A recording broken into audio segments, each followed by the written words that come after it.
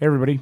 Merry Christmas, Happy Kwanzaa, Happy Hanukkah, whatever in the hell you celebrate, happy whatever. So this is another episode of the Tactical Hour with Chris Stewart. This time it's going to be with Terry Garrison as well.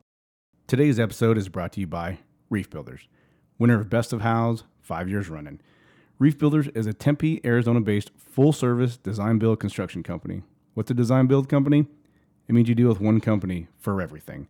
Reef Builders is able to take your vision and bring it to life by drawing your plans, producing photorealistic, high-resolution 3D renderings of your kitchen, baths, and more, helping you design and pick your finishes, and finally, executing that vision. With their years of building experience and a superior client experience, using tools such as online project management software through their client portal that allows you to see your renovation in real time. Whether you're in town, on vacation, or living in another state, you have access to job progress photos, your build schedule, financials, and much more anywhere in the world. So if you're looking for a complete bath or kitchen renovation, a complete home renovation, a custom home designed and built, or a boutique commercial project built out, Reef Builders can deliver it. Reef Builders, your vision, their experience delivered. Welcome back, everybody. Today's episode is going to be with Terry Garrison. Terry Garrison is a fire chief in a local Valley Fire Department, but he has been fire chief across the West. I am not going to do a good job at describing Terry, so I'm going to have my co-host on the Tactical Hour, Chris Stewart, do it. But before I let him have that, I just want to let you know that when you hear this gentleman speak today, and when he talks about the line of duty deaths of his firefighters in Houston and things like that, you didn't get to see what we saw in this room today. The emotion that was on his face, the tears that came to his eyes. It was an amazing thing. I haven't met a fire chief like him yet today. He's a guy that really cares, very much like Chris and myself, but just an amazing man, amazing fire chief. I was definitely super stoked to have him here, and it went awesome. So, but I'm not going to fuck this up anymore. So, Chris, you tell us who Terry Garrison is, and we'll get into it. Yeah, absolutely. Besides being one of the people that I look up to most in this world, Terry has been a fire chief since 2008. He first became the fire chief when he retired from the Phoenix Fire Department as the operations chief. His first job was in Oceanside, California. After that, he came back here for a bit, worked for the Daisy Mountain Fire Department, and helped run the Daisy Mountain Fire Department during a time when their fire chief was actually ill with cancer. And from there, he went on to be the fire chief of the Houston, Texas Fire Department. So just a little perspective about Houston, third largest fire department in the nation, roughly 4,000 firefighters, 100 engine companies, 22 battalions, a really large place. And had some incredibly positive experiences there and some incredibly gut-wrenching experiences there. And now Terry, after that completed, is back here working in the city of Glendale. And we brought him on here to help me have a discussion about risk management and really helping our company officers and our chief officers start to understand what risk management it is, because it seems a little bit mystic and a little bit like it requires a lot of explanation. So we'll have a conversation about that with Terry today, and I feel confident there'll be some other crazy stories that come out of it as well. All right, so Tactical Hour number 2 with Terry Garrison. Here we go.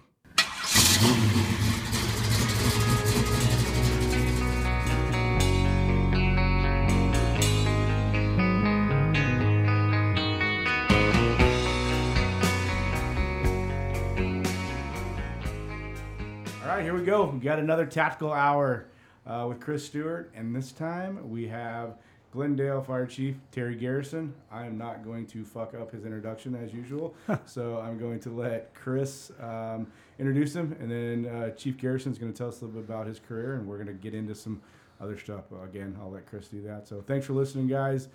These have been cool. The feedback's been awesome. If you would like to give more feedback, tell us what you want to hear, whether it be tactical stuff, crew development, leadership stuff, whatever. Tell us exactly what you want to hear. So get online, send us a message, post something, do whatever you need to do to make this thing better, because we want to make it better. So without further ado, Chris Stewart. What does it the kids say? Hit me up. Yeah, hit me up. Yeah, hit me up, bro. All right. Okay. We will. Yeah. So thanks again. These are this is getting to be a lot of fun for me. So I was able to convince my good friend Terry Garrison to come in and sit down and have a conversation with us today. And we're going to talk more about fireground stuff. We had John Hinton in here a little while ago and began that conversation with some fireground integrity. And today I wanted to get into a conversation with Terry about risk management and all the different things that are going on right now in the American Fire Service with regards to risk management on really on both sides of it. Terry and I go way back. Terry was actually my first battalion chief as a brand spanking new captain in, I think it was in 2000 maybe. I had a temporary on Engine 9, and Terry was at Battalion 1. I think it was actually before South Deputy was there. And we started basically our relationship started there over mountain bikes with John Shoemaker. And then since then, he and I have been really good friends, and I've had the really cool honor of actually living vicariously through his pretty significant experiences, both in the Phoenix Fire Department and as a fire chief in multiple places that I think we'll probably get into today. So Terry means a world to me.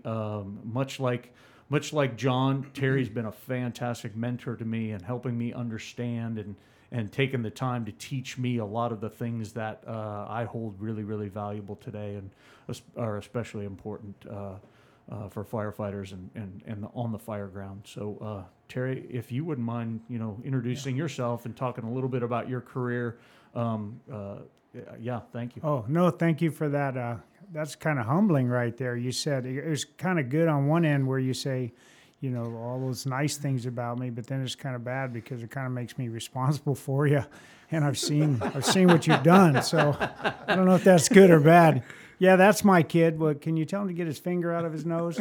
There's a long list of people that like to cuss you out. Right? So, no, thank you for that. And the mountain biking was our first experience together and hanging out. We probably talk more about firefighting, why we're riding mountain bikes than anything else, right? I mean, we talk about mountain bikes when we're at work, and we talk about fire stuff when we're on our bikes. That's true. Since we're all mountain bikers, can you tell me the year so I can make fun of your bikes? Oh, absolutely. It was late 90s, early 2000s. Oh, not too bad then. No. Not fully rigid. Oh, it might have been. It might have been. Yeah. We broke some frames and some forks. I remember riding, and all of a sudden, my bike's strange, and I broke a fork. So yeah. So Terry and I are such good friends that I crashed one day riding in a place I probably shouldn't even have crashed, and it was a significant crash, and I actually snapped my seat off. Ooh. And so we were a little ways away. So I was going to be standing for the remainder of the ride to get back to and he chose to stand with me. So he had a perfectly functioning bike and stand up. And he thinks I stood all the way, but sometimes he'd get ahead of me and I'd sit down. So you can do that too, right? He never saw that coming. So, well, thank you. It's a pleasure to be here. And, you had John Hinton on here, who's, I think, one of the most remarkable firefighters in the planet. That guy's got so much knowledge and skills and ability, and he's able to really share that in a really special way. And him and I, we had the experience of both working for Bruno for all those years. So that's kind of where I'll start. So I was hired in Phoenix Fire Department, 1974. I was 19 years old, right out of the Army. I was a crew chief on a Huey in the Army, and I thought that made me kind of special until I got to the fire department and realized that, man, there was all kinds of people with all kinds of unique experiences coming together, especially in the 70s. When you became a firefighter, it was pretty much manual labor. It was you were going to be either a hod carrier, a block layer, or a firefighter. Those were kind of those kind of jobs that you were going to get. That was a vocational training it really was. Where'd you go? You went to Alhambra? Alhambra High School. Yeah. It was a great place to drop out of and join the Army at the age of 17. At the age of 17, I woke up in boot camp just 10 days after turning 17. And I still remember the drill instructor leaning over me and screaming at me. And that's the last time I slept in my life. So, so I became a firefighter in 1974. Bruno wasn't even the fire chief at that time. He was actually an assistant chief. And we had heard a lot about Bruno during our training, but it didn't mean anything to us. Hey, this guy's around. But we had a fire chief at the time that really didn't care too much about his employees. And he didn't show up at our graduation, so Bruno did. Bruno showed up and shook our hands and introduced himself and really took the time to say hello to us. And it was the first time that after spending 2 years in the military, where really, anybody with a rank above you didn't care too much about what you thought, where he actually, hey, what do you think? What do you need from us? And it was just incredible. So from that point on, it's like, oh man, I love this dude. He's awesome. And I got to work for him for 30 years. I've worked in every division of the fire department in Phoenix. I became a paramedic early on because it was like a $426 a month pay increase. And I thought, man, my ex-wives can use that. So I thought, why not give that to them and work a little bit harder? Service-driven guy. Man. Yeah, right. That's That's awesome. always, that's what I did. So, and then I spent about 12 years as a firefighter paramedic. I loved, like probably everybody else when they're new firefighters, I loved working in the busiest part of towns. I worked next to County Hospital.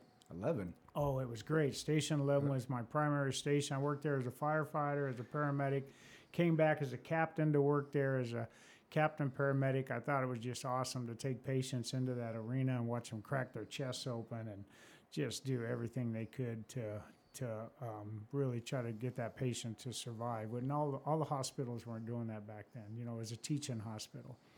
And so I made captain. I took the captain's test for about 12 years on the job. And first time, it was wonderful because I didn't study a lot. Somebody said, hey, take the test. And I came out number 55, so I got called speed limit for about a year till the next test. Yeah, and then the next test, I was able to get pretty high on the list. And I actually studied and took it seriously. And? So then I was a fire captain. Well, and was the number? Come on. Oh, it was number 8. Go for it was number 8. Yeah, which single was, digit. Which was way, way higher. Than 9 guys on the list. Yeah, exactly. Perfect. It was pretty high because nobody expected me to be that high, so that was kind of fun. Sleeper. Yeah, and then after that, it's kind of like, hey, I might as well focus on this. I'm 13 years into this. Maybe I ought to make this a career.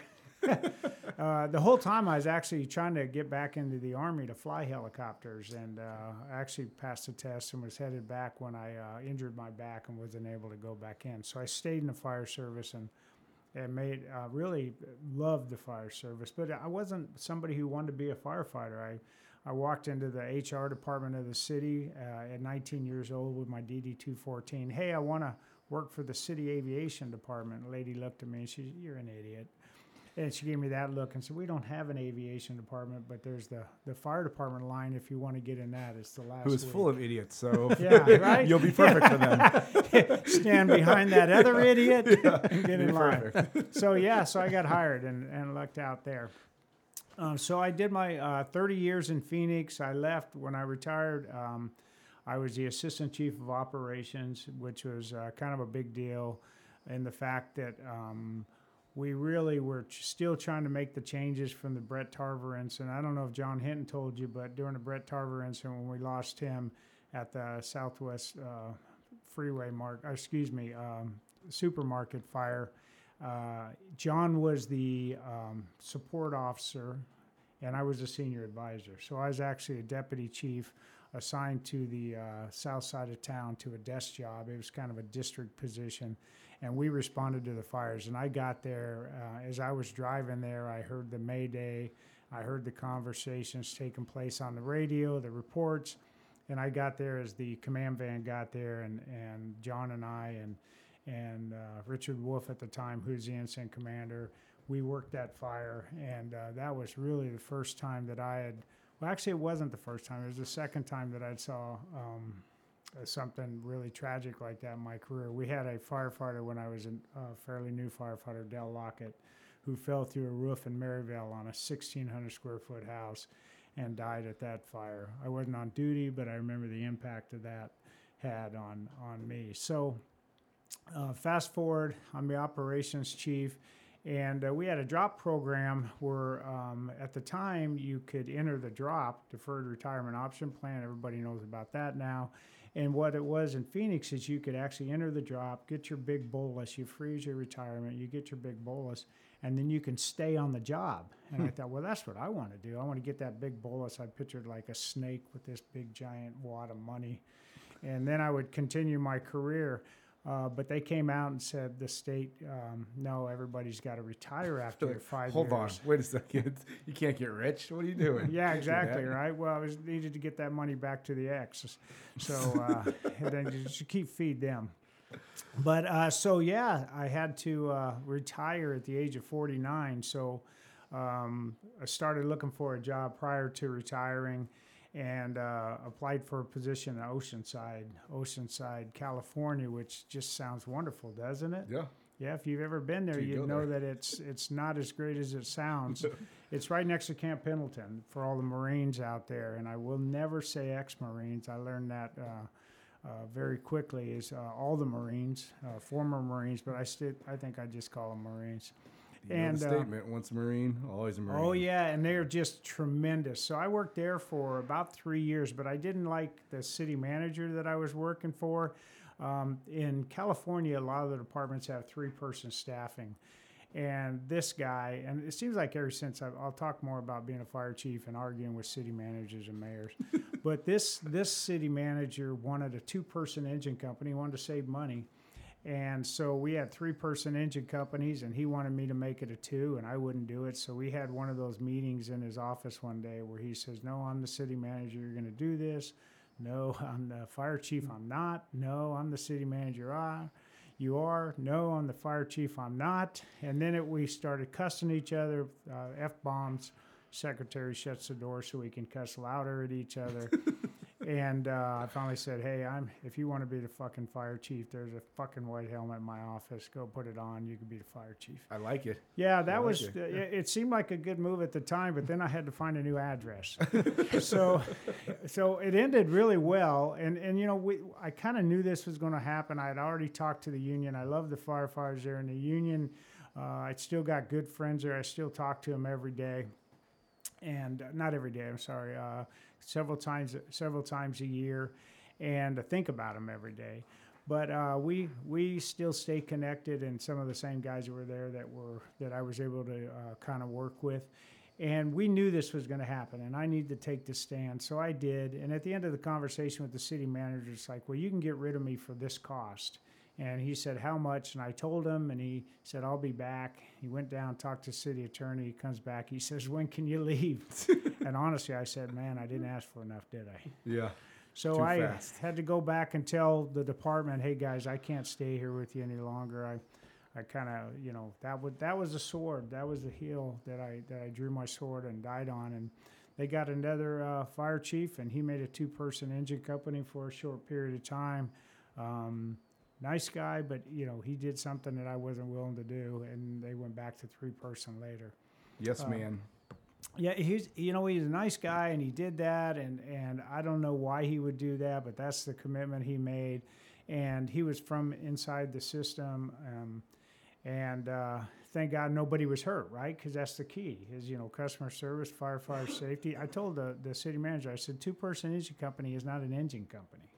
Right, it's an ambulance on a really big piece of apparatus, or not even that, because they can't transport. So I stay connected to those guys, and they ended up they're still battling that same city manager. He's the mayor there now, and but they are really great firefighters. I learned a lot from them. I think they said they learned a lot from me. We were able to introduce Blue Card at the time, which wasn't really Blue Card. It was the 8 functions of command, which Blue Card actually is.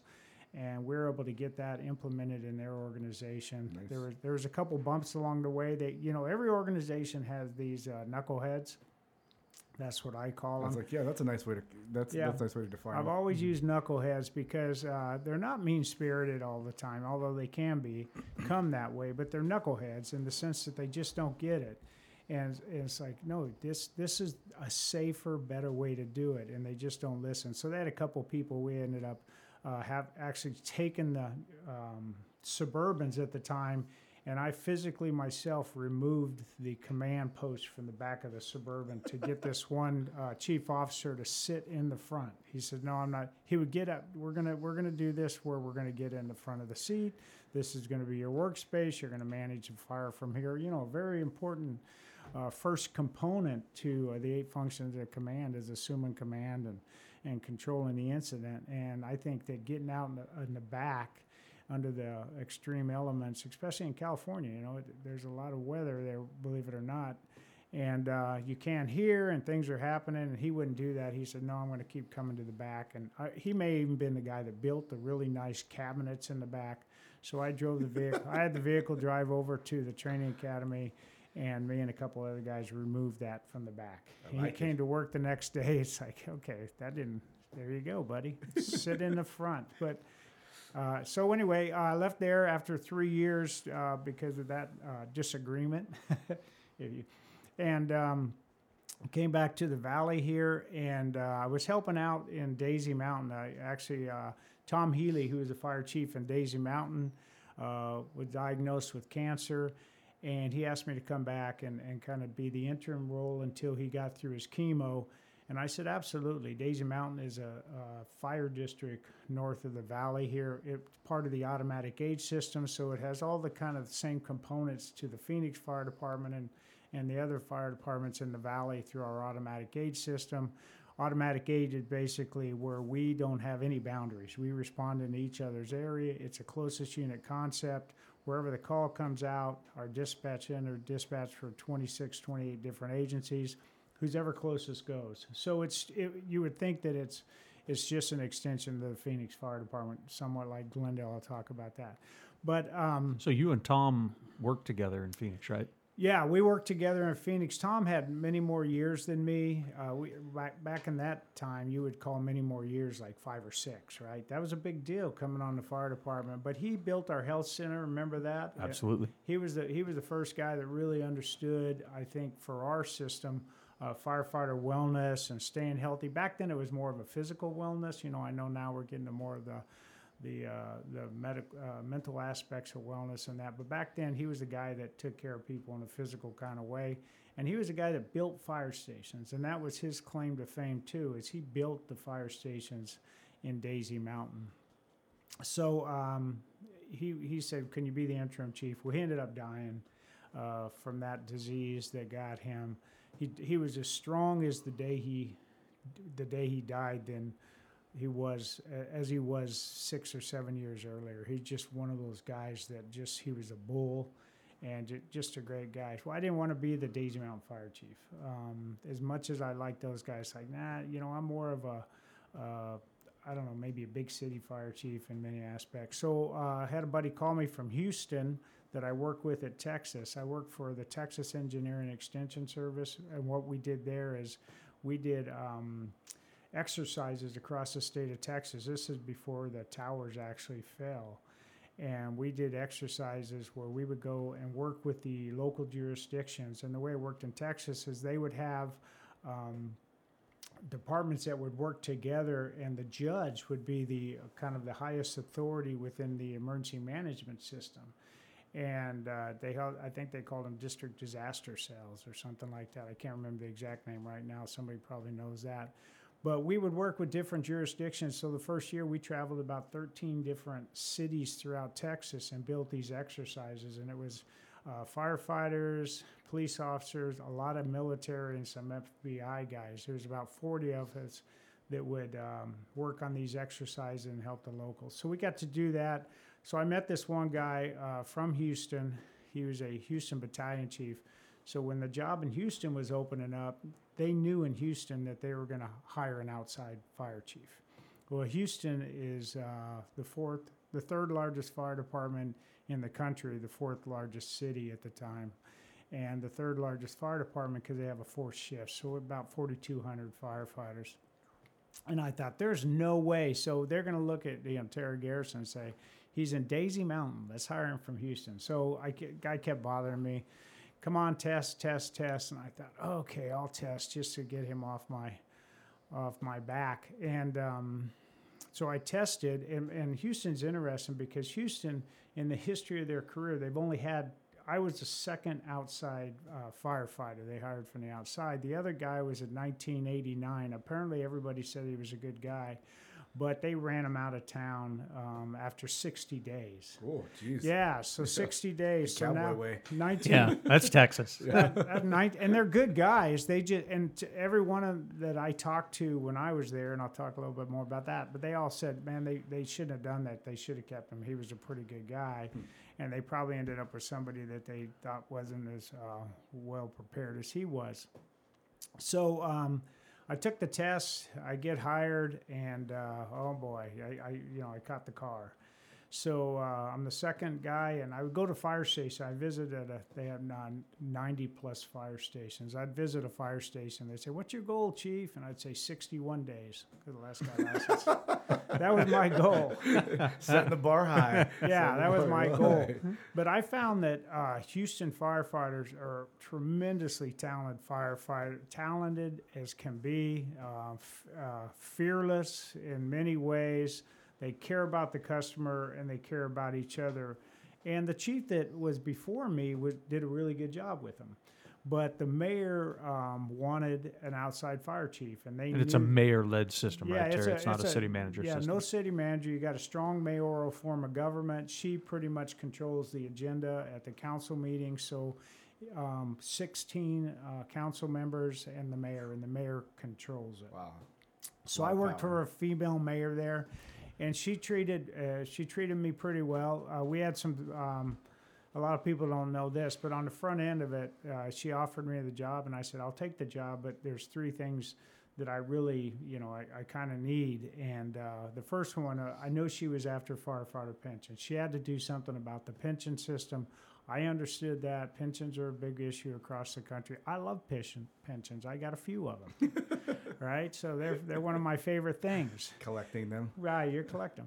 But she wanted that. So I said to her, I can never stand next to you, beside you, behind you when you're talking about pensions. And she agreed to that. And she never asked me to do that because I don't feel like, especially as an outside person, how was I going to lead a fire department as an outside person and look like I'm the mayor's puppet on pensions? So I certainly couldn't do that. We talked a little bit about the other thing I was concerned about is I'd heard rumors that the medical director reported directly to the mayor and not under the fire chief, even though, EMS was under the fire chief. So she assured me that he worked for me. Later, that wasn't the case because that was in my last year there. I stayed there over 5 years. But in my throughout the process, he actually did work for me, and him and I got along great. Dr. Purse is his name. Good guy. Really wants to do the best for the customers. You'll notice that most of the things I say about people are positive because what I found, and I've been a firefighter now 43 plus years, is that most people are really good. We get good people in the fire service and good people that want to do that service delivery system. So I'm pretty happy about that. I left Phoenix after 30 years, and actually there's only one guy I didn't like, and he was a dick. So everybody knew he was a dick, It was. It's kind of unanimous too. Yeah, it's Chris. He's sitting over there. You're stuck with him now. Right, right. Yeah. You're the one that trained him. And he's a dick in a good way. Yeah.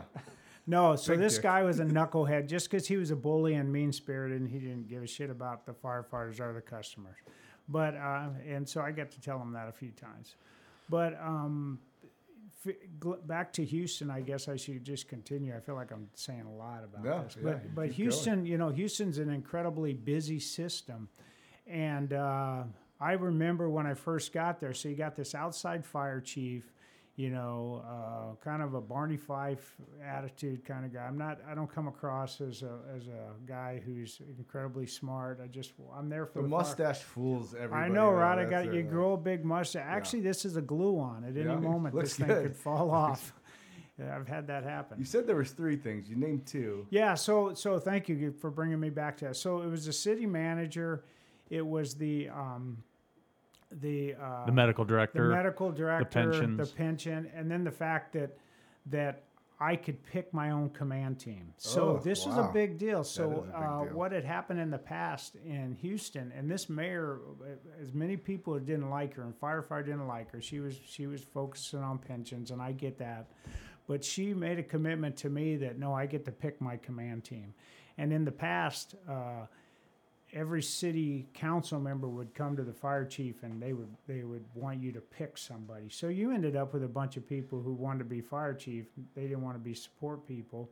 And so I was able to select this. I think I ended up with 12 chief officers. There was an additional Assistants. Assistants, yeah. 12, wow. 12 assistant chiefs. You know, it's a big system, 90 Yeah. plus fire stations. And so I was able to select them all through an interview process. And all those selections weren't great, but they were my selections. Later, I had to make some changes. One guy who's still there was my operations chief. The one that I had was a good selection, but he retired. And then I got an operations chief. I'll just say his name is Richard Mann. Absolutely the best fire operations chief in the planet. I mean, Wow. he honestly, even compared to Hinton and myself and Nick Brunacini and the things that I've seen, this guy is like right there. He's about as good as it gets. Knowledgeable, cares about the people. Everything he says focuses on firefighter safety or customer service, and then he's got the knowledge to back that up. He's not a fire chief yet because he didn't have his ticket. He doesn't have his degree, right? So doesn't make you smarter because you get a degree. Chris Stewart. Right, Chris Stewart. So, and I would tell anybody out there, if you're thinking about being a fire chief, you need to get your education. So I lucked out and I actually ended up, I was a high school dropout, joined the Army at age 17, and ended up getting my master's years later, only because I needed that ticket to be a fire chief and I needed a job. But I don't know if, how much smarter you get when you take classes. There's people that it's kind of like that badge when they pin a gold badge on you. All of a sudden, you know everything there is to know about everything, and that's not the case. And same thing with the degree. As you move forward, you can learn some things, but then how are you going to apply? Yeah, I don't think it makes you smarter because I have a master's degree too. It definitely doesn't make you smarter, but it allows you to learn in a different way. It forces you in an uncomfortable position to do something different. And I think people that think that because they have a bachelor's degree or master's degree or PhD that they're smarter than everybody else. It's like, no, you just happen to go down that path and work a little bit for it. Right. And I understand too that, when I talk to city managers about this, is that not everybody is in a position to take the time, depending on their family circumstances.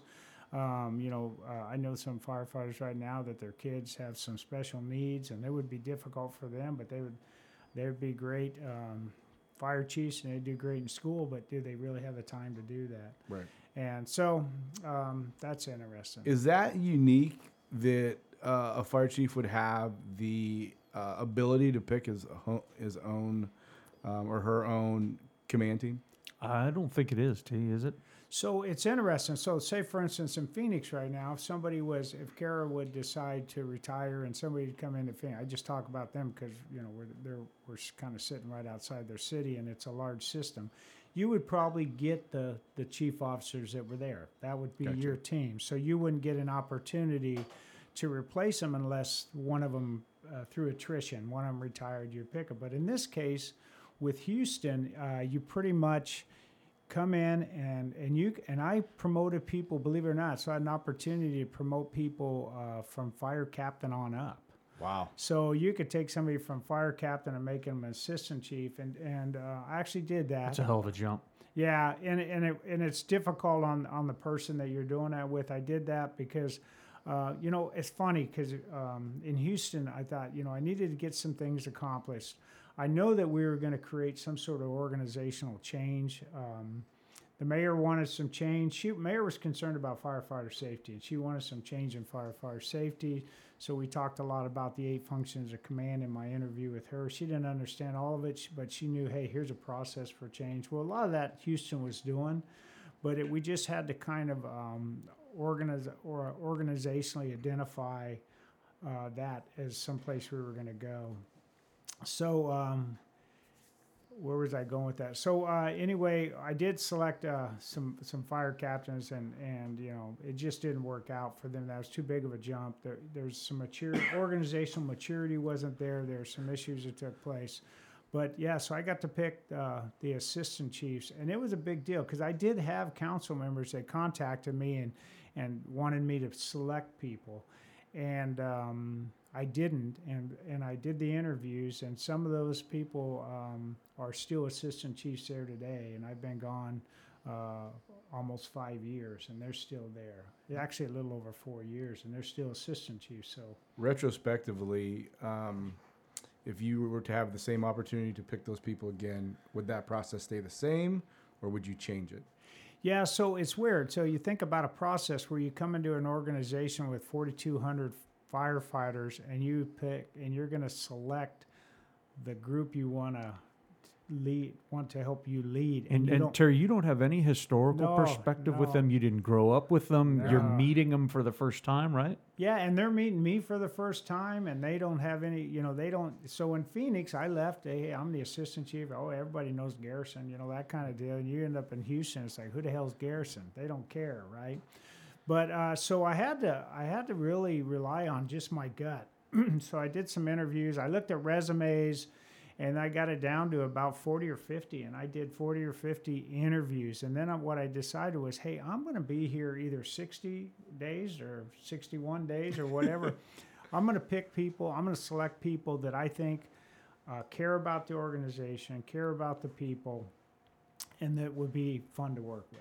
Right, that's kind of what we pick when we pick. Kind of like picking an AMBO partner. Yeah, right. Fun. I need to have people that, hey, it's going to be some hard days. You got to have a positive attitude. You can't, but not pie in the sky attitude. And we're going to try to make some change. So I did that, and the people that I picked, they fit all those categories. They're nice. They cared about the organization. Later on, I learned that, you know, going from a captain all the way to assistant chief, even though they still cared about the organization, it was just difficult to keep them in those places. So as I learned more and about it, I think it was over about a 2-year period, I replaced some of them and brought some more experienced people in who had those, not only the organizational maturity and understood what we need to get done, but also they cared about the people too, right? But there are some, you know, you go into a fire station and you know, you guys know, you sit at the table, you've never been there before, you know the dumbass. Oh, yeah. Yeah. It's usually me because I'm looking the window. Well, that's what I was going to tell you. If you don't know who he's got on his sign. Yeah. If you don't know who the knucklehead is. It's you. Yeah. So you can kind of throw those people out, and then you kind of narrow it down. And it ended up being actually a really good, diverse group, too. I mean, the mayor was worried about diversity. The organization, you know, I'd heard from some people, I'm there to make more women firefighters, women assistant chiefs, because we have a woman mayor. But that wasn't the case. She didn't care about that. She did want diversity. I was able to select a couple of females that are they're still, one of them's still assistant chief there today. And she's well respected, and she weighs about 112 pounds and can kick my ass. So that's the kind of personality she had. So it worked out. We had a really great, diverse organization of leaders there, and then assigning them and moving them forward. So the first thing I did in Houston is that I knew we were going to create change. In the Oceanside, I realized that change was difficult. So I kind of created this change model. Mm-hmm. And I don't know if you've heard about it. It's a 4-step process. And you got to go through each process, and it's really simple, and it's kind of stolen from a lot of what Bernascini said, because everything I do or say is stolen from him in some way, shape, or form. And the first step is you set expectations. Everybody has to understand those expectations. They need to know where they fit. You could do that personally or organizationally. Here's our expectations. The second is you need to train to those expectations. Everybody needs to understand, you know, how to do it or what their role is in it. The third is you need to monitor performance, and actually somebody has to be watching the work. And the last is you hold people accountable. So I've called it an accountability model. It's actually a change model. And the reason I came up with that is early on as a assistant chief, you guys have heard this. So if you go out and you try to tell somebody to do something different, whatever that is, the first thing they say, well, I didn't know I was supposed to. Expectations, as an example. Well, I don't know how to do that. Nobody ever showed me how to do that. Training. And the last one was, well, I've done it this way forever, and nobody's told me it's wrong. Monitoring performance. Do firemen say that? Yeah, isn't that wonderful? I said that. Yeah, I say that's right. that. Yeah. So it seemed to me like, hey, I'm going to take those excuses for somebody for not being able to correct somebody, or the deflection that they use to not want to be corrected, and create a change model or accountability model. So we came up with that, and that was adopted in the Houston Fire Department. That was the first document that I It was read. adopted in the Phoenix Fire Department too. Okay. After? No, Yeah. Nice. So in Houston, the first thing we did. Almost congruently. Oh, yeah. Yeah, wow.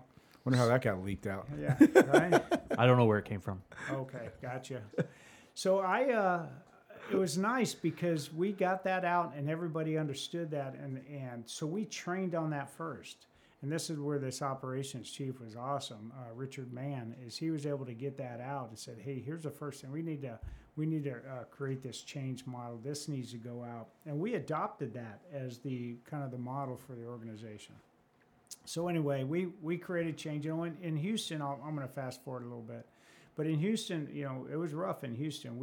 Rough part about it was we lost firefighters, and while I was there, we lost 7 firefighters in fires, and an 8th one later on. And I'll just talk a little bit about some of those. But And that's really those are some of the things, Terry, I wanted to get into, because that's the risk management perspective that I think you have a very, very unique one, and that's thank you. well, let's do that. So let me maybe use those as we go forward in the conversation, because I just remember, you know, and nobody should have to do this, but knocking on doors and telling people that your spouse will not come home, or your loved one will never come home again. You did that personally?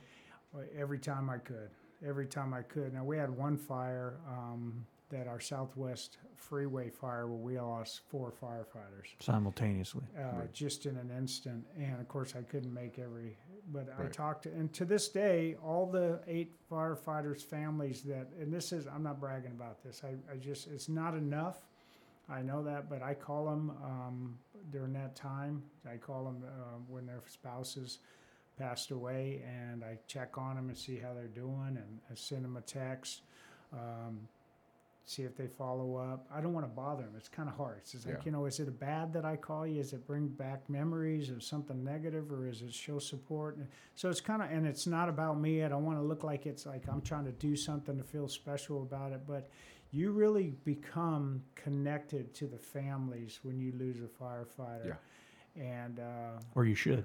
yeah, you should. And for me, you know, organizationally, you feel responsible for it. The fire chief, the buck stops right there at the fire chief. So That's a we should big talk deal. about that. That's a right? big deal that you continue to do that, because no matter what industry, no matter it's your own personal family, friends, stuff like that, no one wants to be forgotten. No. And just for an outsider looking in, that's a very good way to remind those families that, hey, that, you know, your spouse, your husband, your wife, or whatever it was will never be forgotten by me or by, you know, anybody else. So that's a No. big deal, man. You should congratulations to you on that. Well, thank you. And, you know, so I don't say thank you, but I don't know if that's right. But, you know what? So I think that the family, you owe them 2 things. And that's the first piece you owe them is and they'll tell you what you owe them.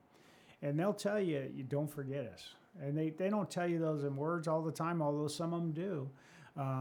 But you don't forget us, because we're here. We were here for 20-some years. 1 firefighter.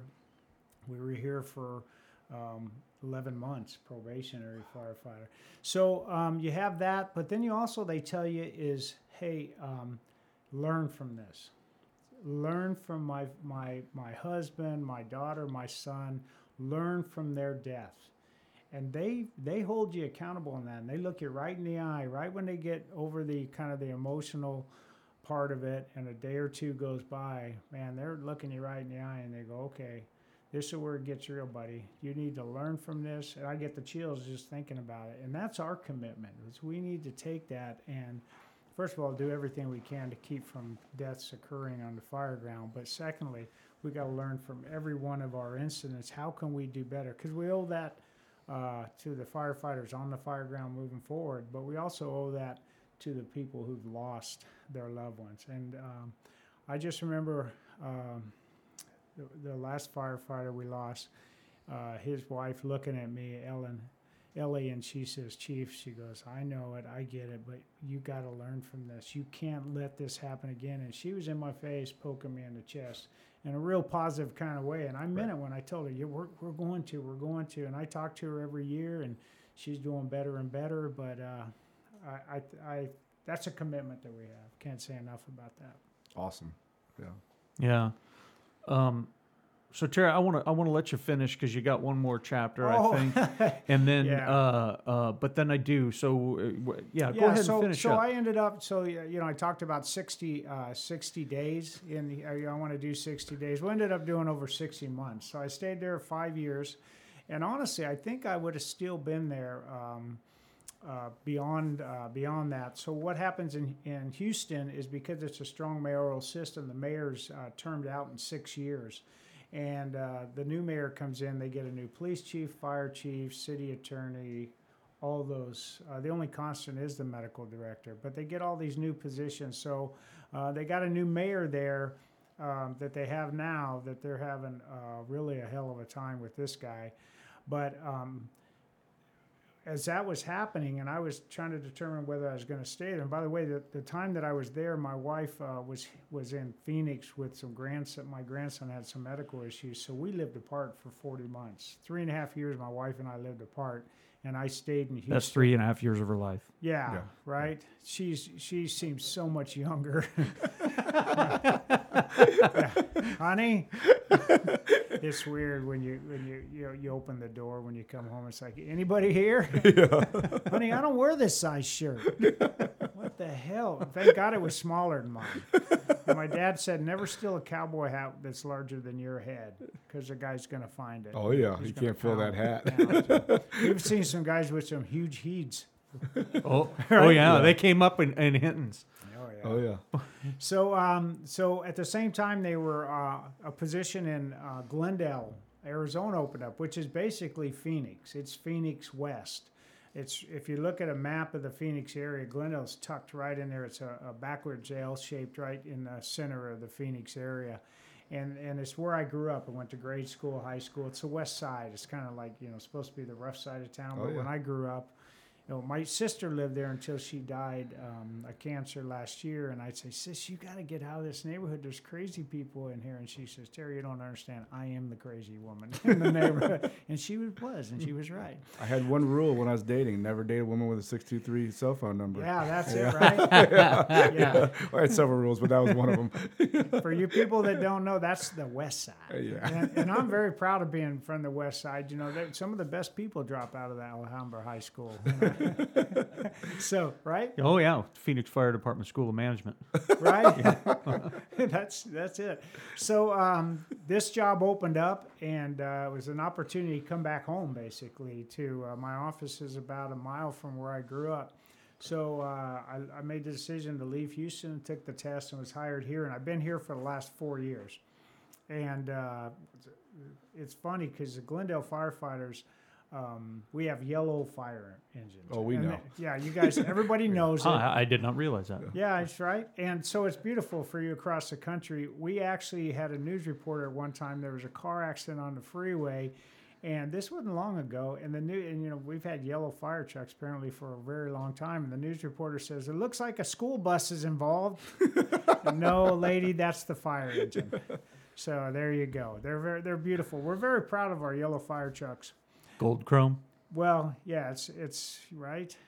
We got it. But our it's not changing, and I actually kind of like it now, because when you look at something on the news and you see a group of firefighters in our automatic gauge system fighting a large fire, that yellow one sticks out, and I go, okay, my guys are there taking care of business. And we're known as the Care Bears in Glendale, and this happened long before I got there. And there was a point in time where that was, if you're not a Care Bear, calling somebody a Care Bear is that's negative, right? Yeah, we're fighting. Yeah, like you call me a Care Bear, but actually what I wanted to do when I got there is capitalize on that, because that means we take care of the customer, right? We do a really good job of taking care of the customer, and they did that long before I got there. So I embraced the Care Bear. We're actually getting some hats with a grizzly on it. And the grizzly isn't mean. He's going to pet your child. But Yeah, so we got that going for us in Glendale. They're good I don't know if guys. that's a good idea. Yeah. Well, right? A mean grizzly bear. It's funny, isn't it? So, Glendale, for you across the country, if you're listening, so Glendale has 9 fire stations, and we go on about 42 or 43,000 calls a year. Extremely busy system. And if the insurance companies, insurance agents put out a list every year, the top 100 cities where you're likely to have a house fire. Well, Glendale's number 100. Our goal is to move up on that list. Not really, right? That's wrong. I think that's wrong. I don't know if you want to be on that list. But we're an incredibly busy system with great firefighters. We have about 250 firefighters. And I've been there for 4 years. And it's really, honestly, it's the same battles that I faced with city management as I faced in Oceanside. And sometimes in Houston is that, we're having discussions about 3-person staffing instead of 4, and I'm not going to do that. And we're having discussions about, do you need to have that many firefighters? Do you need to have that many paramedics? And the conversations haven't changed. I'm just sitting across the table from a different person, and it's interesting. So it's like. Well, we'll talk about it with the risk management piece, but we have some thoughts on that. So anyway, I've been in Glendale, so that gives me 43 years in the fire service, and I probably should. You think you're going to stick with it? I don't know if I'm really going to do it for my career. You in your final 20? Yeah. Think about mountain biking and bodybuilding, Yeah, That's that's excellent. good. Yeah, Excellent. that's Hand good. modeling. Yeah. hand modeling. Yeah, Think about that. good for you. Yeah. I just started modeling for birth control myself. Oh, yeah, nice. yeah, they put me right on the poster. I'm doing a lot of comparison work. I'm the before picture for many different things. Well, I started that club, Sex Without Partners, but there's only a handful of members. And is that inappropriate for the? I might have. So you said you haven't had to delete anybody yet. There's nothing that's Oh, no. inappropriate about that. The whole thing's pointless. It says on the podcast, there's a big E for explicit. Yeah, sorry. Yeah, I thought it was excellent. yeah. Okay. Well, we serve finger sandwiches. Well, so I think one of the things that I really wanted to kind of get into today is, and you have a unique perspective that I'm not sure anybody else actually has in the American Fire Service. So you were here, you talked a little bit about working at the Southwest Supermarket Fire, being the senior advisor there, and then really the part you left out is having a huge hand in what our organizational response was. Obviously, Alan set the tone with, "Hey, we are going to make this better, and we are going to improve this," and you're part of it in actually making that happen. So for me personally, Brett Tarver's incident is the foundation for at least my understanding and I think our organizational understanding of risk management and what that actually means. And then we had the risk management plan prior to that, but now we really had to start talking about it and what does that really look like on the fire ground. And then you now go on to Houston and have a couple really serious incidents, and specifically, and interestingly enough, you have the Southwest Supermarket Fire in Phoenix, you have the Southwest Inn Fire in Houston, and where you lose 4 firefighters that day, 3 are seriously and horrifically injured to the point where all 3 of those additional firefighters are no longer firefighters, and 1 actually passes away, Captain Bill Dowling, right after, not long afterwards. So you had to really introduce the concept of risk management to an organization that didn't really embrace risk management.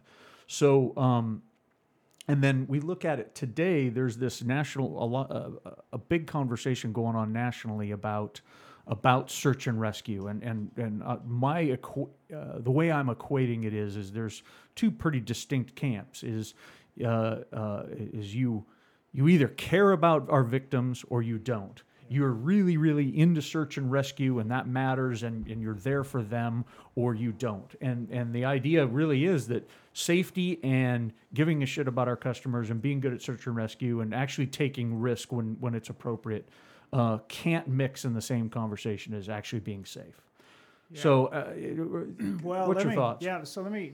There's a lot there. So, yeah.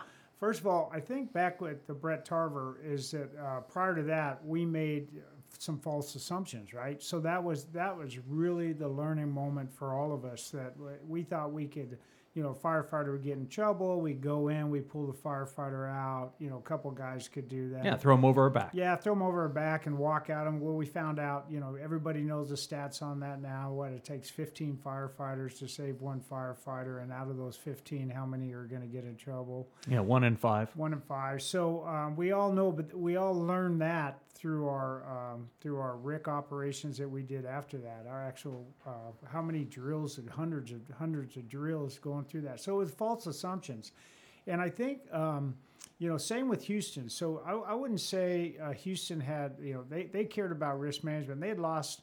I think in the city of Houston, they lost 71 firefighters throughout the history of the Houston Fire Department. They've been around a really, really long time, and they lost. You can kind of see a trend. I have the poster on my wall. It has all the helmets of all the firefighters. I look at it every day, but there was a trend, right? So we lost a lot of firefighters to vehicle accidents. A lot of firefighters to vehicle accidents. Then we just had some really terrific events with wind-driven fires.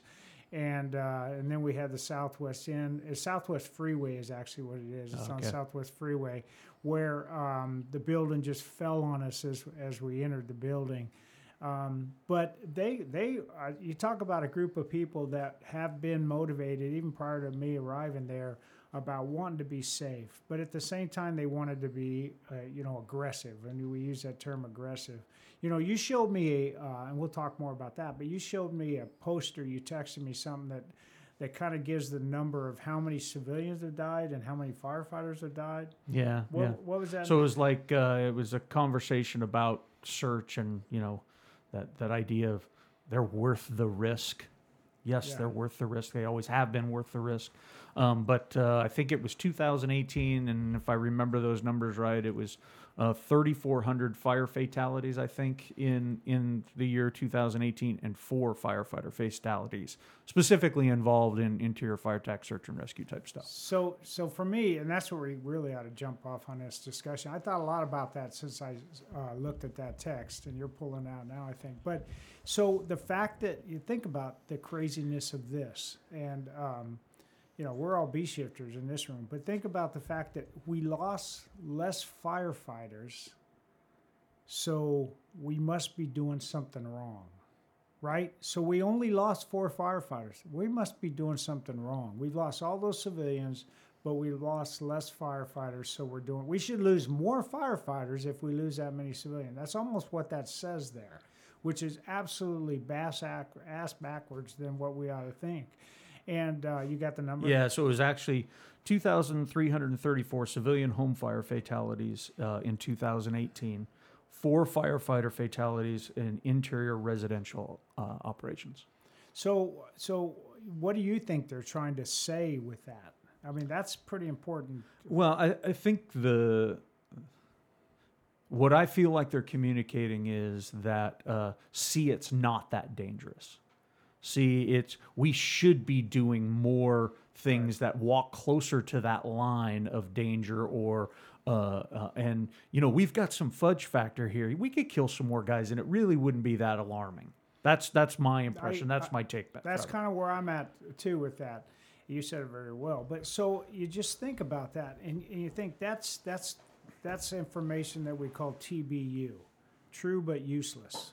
It absolutely doesn't help anything by knowing what you just said there, because you really got to look. We talked about, thanks to Matakowski and his group. Did I say his name right? I always get it goofy. Yeah, it's an Irish name. Yeah, Irish. And, thanks to those guys. Mexican. That's not Mexican? That's not a Mexican name? That sounds Mexican. Highland Mexican. Yeah, not a desert. Oh. I can say that because I'm married to Mexicans, so all you people out there. Actually, I can't say that. My wife says, just because you're married to me, you can't say those kind of things. You call me dumb white boy, so I guess you shouldn't be able to say that. Yeah, even. But so you just look at that true but useless information there, and you really got to boil it down to, Matakowski's been telling us for years now. This isn't yesterday, that fires burn completely different than what we thought. So if we're killing, and you could say we're killing. If that many people are dying in house fires, why are they dying in house fires? We've already said that the fire growth is so fast nowadays. I know there's a big word for that. You're going to use the E word. The fire growth is exponential. Yeah, I know, Yeah. because you always use the big words on me. Because you're married to a doctor, so it makes you almost a surgeon. Yeah. Stayed at a Holiday Inn last night too. Yeah, but trust me, I know a lot. Yeah, so you Just people, Just ask me. you people out there listening, he really is married to a doctor. Yeah, I we don't know she- how or why or how that all worked out, but somehow it did. She deserves a chance to make one bad decision in her life. and she's living with it. But she gets a good mountain bike. So you just look at that. It's like, so why are, when are we arriving at the incident? Brunacini would always talk about the event profile as you got this linear line that is time, and then you got the profile of the fire, which is growing. And it was always kind of like at an angle of probably maybe 30 degrees or something. And it was a straight line. Yeah, there was a straight line moving up where an incident moves, and then you got the timeline, and somewhere within there we intersect with the incident. So it may be 8 minutes down the road, the incident's grown so much at that 30-degree angle, we interact there. Only from that point on could we make a difference in the lives of the rescue ability of those people, the lives of those people. So now we're learning that line wasn't a 30-degree line. It's much sharper than that. Yeah, and it's a really steep curve. Right. And Yeah. if you see the things that that UL produces, and Dan and all the other really smart folks there at UL and had been at NIST, it's a steep curve, and it really ramps up and gets serious much more quickly. Right. So if people are in that event portion there, continuum, I should say, if they're at that event continuum and we arrive on the scene after that has reached a certain height in that curve, we're not going to have a whole lot of success saving those people because they've already succumbed to the fire and the smoke, and they're in a position where they're not going to make it anyway. So when you look at all those firefighter deaths, civilian deaths, you think, well, at what point in the fire? We need to know more about that, I guess is what I'm saying. You just can't throw that number out and say, this is because we're not doing enough. Because we would tell you that we can't make up for that time. If we arrive on the scene when that continuum of that event is up high and it's consumed a lot of that atmosphere and it consumed a lot of the building, we can't make that up. And that's what these guys are saying. They're saying that somehow we're not doing enough to make up that time to impact those citizens. And that to me is really, I think, the key. And it's hard. So the people that are making this argument, they're playing on the emotional piece of firefighters, because firefighters, we get in the business to make a difference. So now they make a statement as if we're not impacting them, we're cowards, right? We're cowards because we're not impacting them. That's kind of a big deal. Yeah, it's all or nothing. Yeah. You're badass or you're a coward. There's Right? no in between. And that's not the case, because I could tell you that fires pretty much burn the same way across the country. In Phoenix, a house fire burns a lot like it does in Houston, like it does in Oceanside and Glendale. That's the same house fire we're getting. The difference is the amount of people that you get on a scene and when you get those firefighters on the scene. That's the big difference. So why would we want to argue with each other? I mean, this is like so goofy. The fact that we start arguing with each other about the risk piece when we should be arguing with our city managers and our politicians about the resource piece. If people are dying in fires because we're arriving 8 minutes later, let's get more resources and let's get them in a position to where we can impact the survivability of those customers. So don't get mad at each other. Let's get mad at our politicians and the people that are actually writing the check for firefighters. Yeah, completely. So my goal with this topic would be so we have a lot of young company officers. We have a lot of experienced company officers. We have a lot of young new battalion chiefs. We have a lot of experienced battalion chiefs. What is it that, how do we want them to react? And what is it that we want them to do? I want to really focus on, or I'm trying to really focus on helping our company officers make these really, really good decisions. Because if they pay strict attention to just this type of stuff, they feel like, wow, I must not be risking enough. I must not be doing enough. I must not be aggressive enough. when, to me, making really smart decisions about when you actually can impact life safety, when you should impact life safety. And the best part of the UL information that's coming out there is the sooner you're putting water on that fire, the sooner you're actually making it better for anybody inside there. And that application of that risk management is recognizing, okay, when do I have savable or the opportunity for savable person and savable environments, and I really need to get after it. That's where I want people to be aggressive. So as a fire chief, what's your expectation? So it's interesting what you said, just real quick. So back in the 70s, when I became a firefighter, we would do exactly what we're doing now. We would put water on the fire early. And then somewhere along the way, a group of people said, we're chicken shits and we're cowards. We need to do that interior search before we put any... Did it have something to do with the development of our turnouts and PPE? Well, and they got us in deeper, right? Yeah, we were able right. to get in deeper. So, I had bunker boots, and those things were, those are dangerous. And we all had them back then. But so I think our equipment allowed us to get in deeper and do some things and really not focus as much on putting a fire out as we were doing. We thought we were saving lives, and now we're finding out that putting a fire out doesn't impact the customer in any negative kind of way. It doesn't push the fire, it doesn't push the heat. It actually puts the fire out. So what I would say with company officers, back to where you were at there, if you're studying the 8 functions of command and you really use that decision-making model, there's a front end of that where when you arrive on the scene, you focus on the critical fireground factors. Yeah, what actually is happening at that incident, and what is really important, and what maybe more critically, what's not important. You got to identify what you can accomplish on the fireground once you arrive on the scene. You can't make up any time.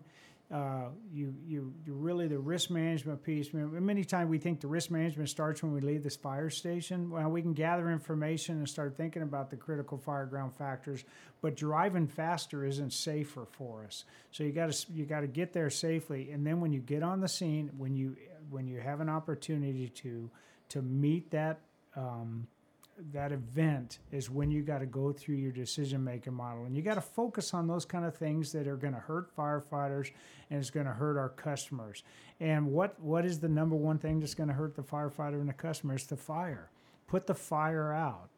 And so we're learning that that is the right thing to do. But I want company officers to really understand that they're not cowards because of this information that's coming out now. If you're doing the right thing, you're identifying the critical fireground factors, you're taking whatever resources you have, whether it's 2 firefighters with you or 1 firefighter, and you're using those in the best way possible to put yourselves in a position to put the fire out and protect the customers. That's the best thing you can do. And we almost have to keep it really simple for everybody, because it is just that simple.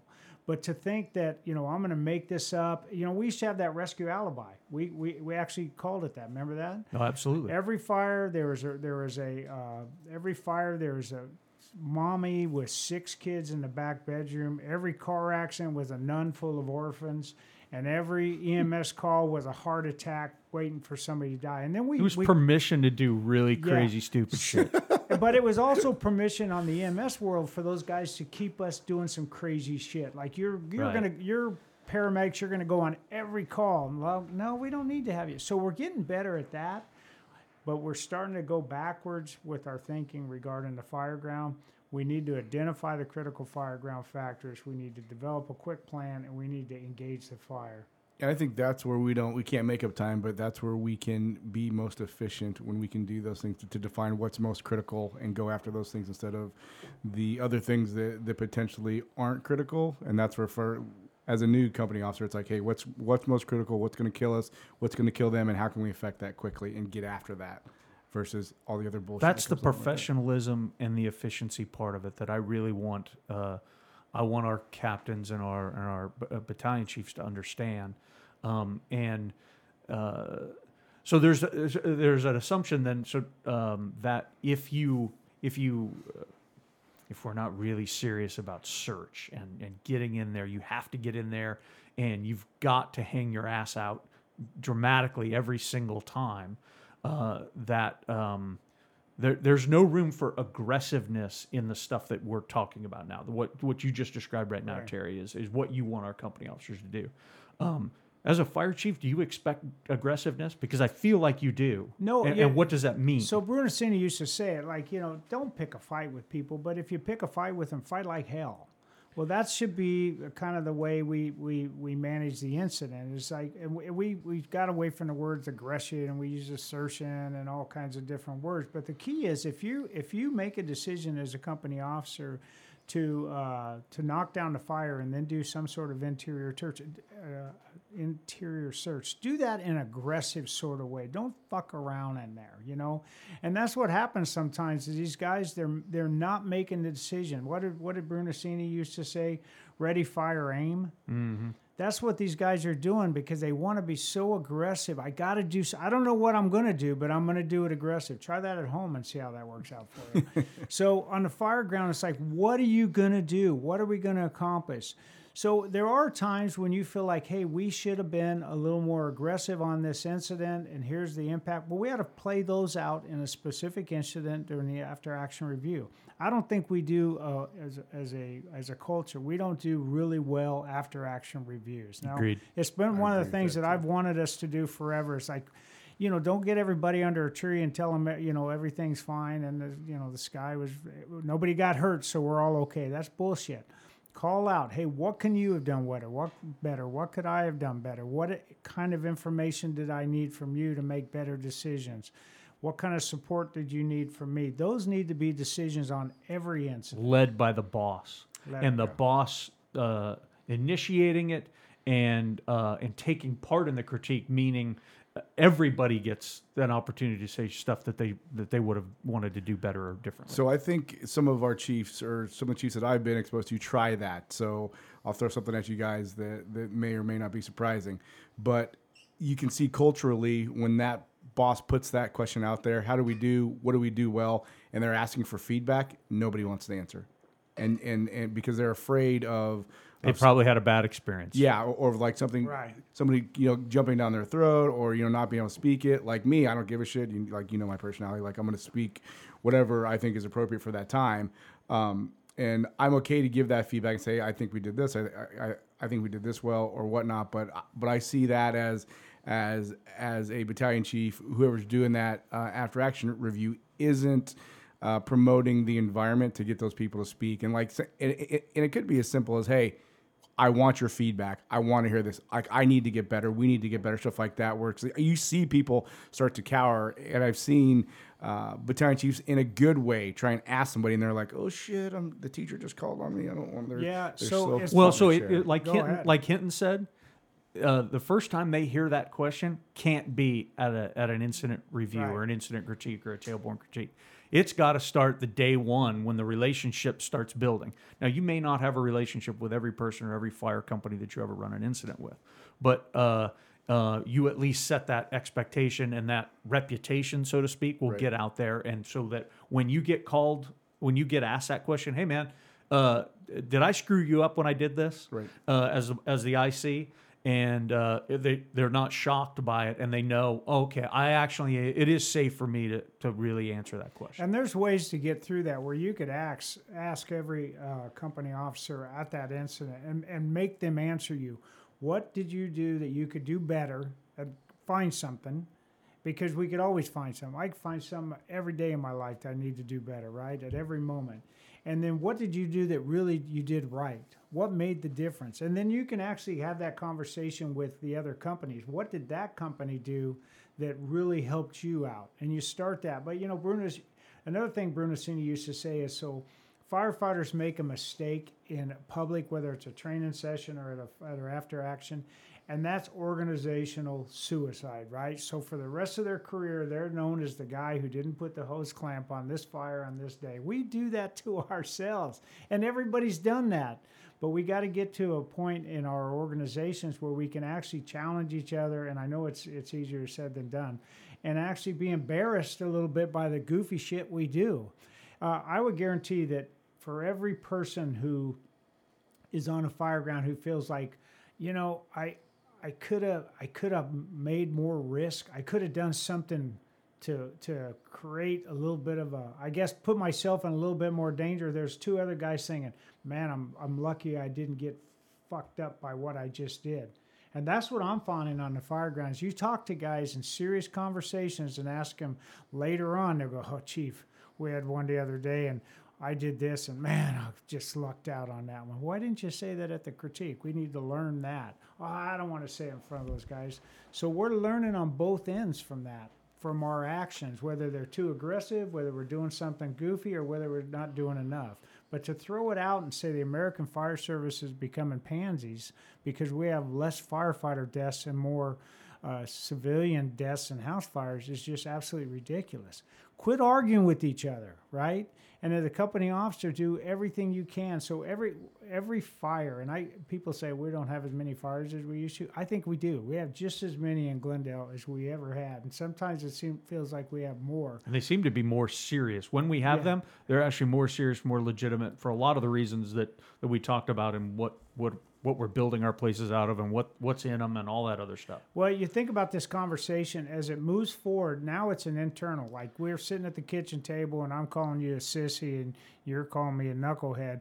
That's where we're at now. But if this information, if the people that actually feel this way, if this information gets out, it's on social media to every day. If it gets out to Mrs. Smith and her daughter dies in a fire because unfortunately the firefighters didn't get there for 9 minutes and she just consumed in the fire before we even got there, and you got this information that these firefighters didn't do what they should have done, and now we invite our neighbors or our customers in our conversation about risk, we need to fix it in-house first, and we need to look at it real seriously before we start throwing that out there. How does that happen? So to me, it's a relational thing. It's an educational thing. It's a training thing. So our focus in a lot of the training that I've done and then the teaching outside of the department is we are focused on strategic decision making, and I'm really trying to improve the critical thinking abilities of firefighters at all levels, firefighters, supervisors, second level supervisors, all that. And so the better we understand the fire environment, the better we are at being able to size it up, the better we are at being able to measure it with the critical fire ground factors and figure out what truly matters right now, what truly doesn't. That's the crux to being able to use the risk management plan. Because if you don't understand the problem, you can't make effective decisions with regards to risk management and when to engage and when we're really going to hang our ass out and when we shouldn't hang our ass out. So are you saying we need to develop better problem solvers? I think we need to develop, yes, I think we need to improve better problem-solving ability in our firefighters, and at the same time, that comes with the empowerment of problem-solving and critical thinking, which I think, at least in the Valley here, critical thinking and empowerment has been a big part of our stuff. It's different, a little bit different within each department, but I can speak wholeheartedly within Phoenix, and we have empowered our firefighters. So we definitely need to work on that. We are not dealing in algorithms. We are not dealing in checklists necessarily to say, well, if I see this is exactly what I need to do. No, there's so much stuff to take in that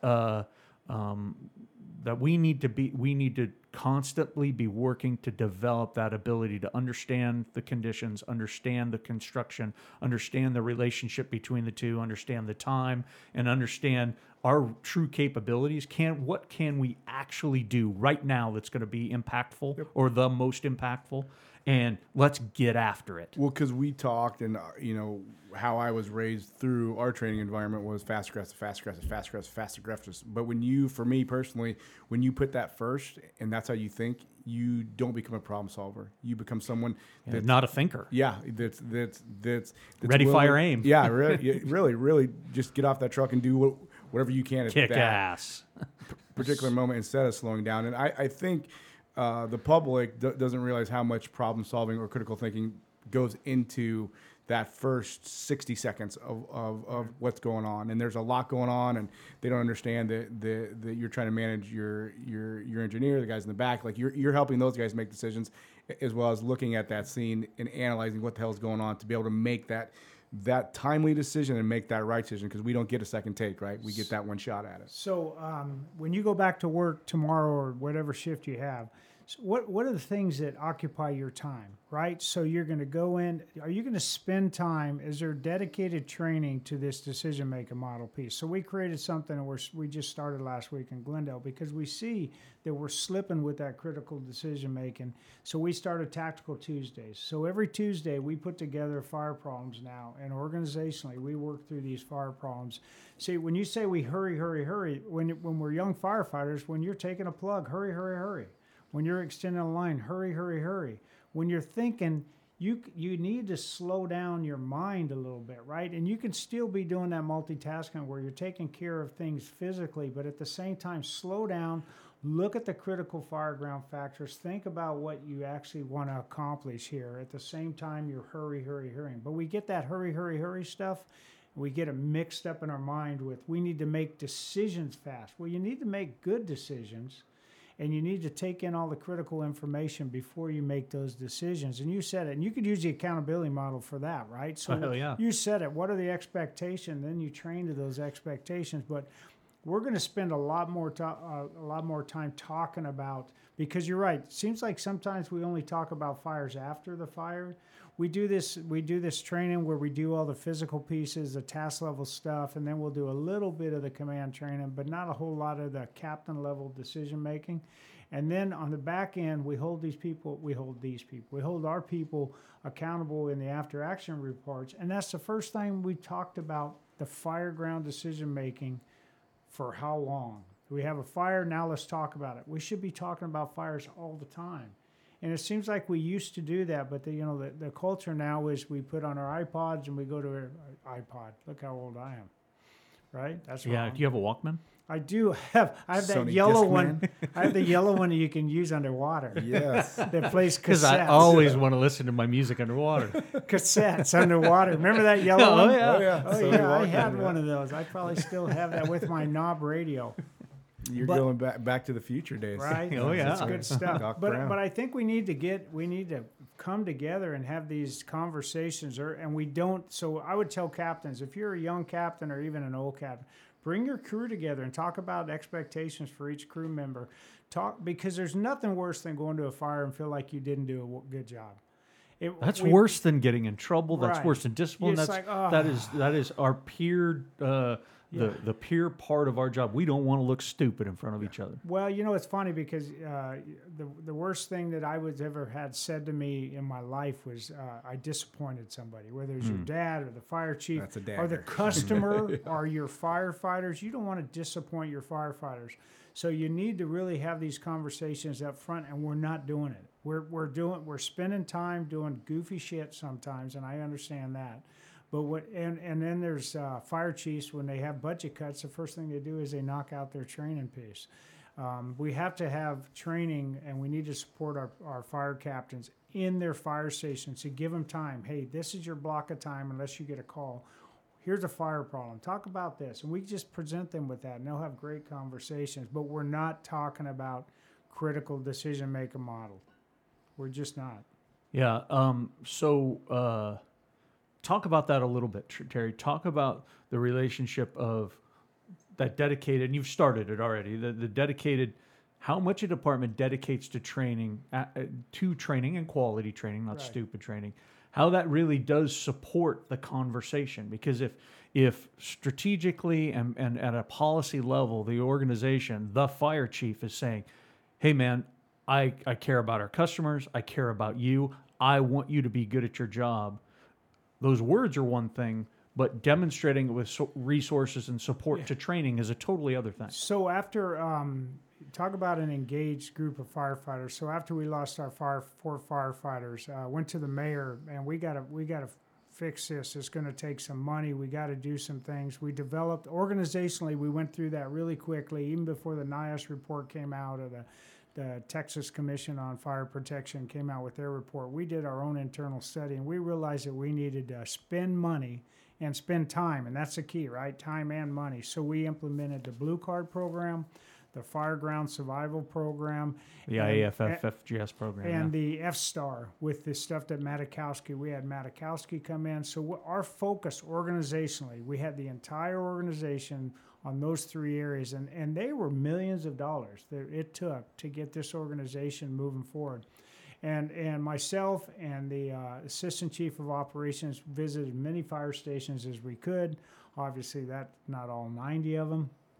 And we would attend this training session because nothing was more important than getting our people operating on the same page and being safe. And every one of them wanted it. It wasn't like you show up with a group of firefighters and they're like, oh, shit, I got to talk about fireground shit today. But you guys being there shows the importance of it. Like, hey, just go do this and whatever. Like, when you're there participating in that, like, that speaks volumes to, like, right there, like, lead from the front. Like, you're leading from the front right there. Well, so just so everybody who may not know actually know what F-STAR is, that's firefighter safety through advanced research. That's using things that UL, NIST, a lot of these other folks have been doing tons of work, and we've been spending tons of money on, is actually getting that information out to the firefighters.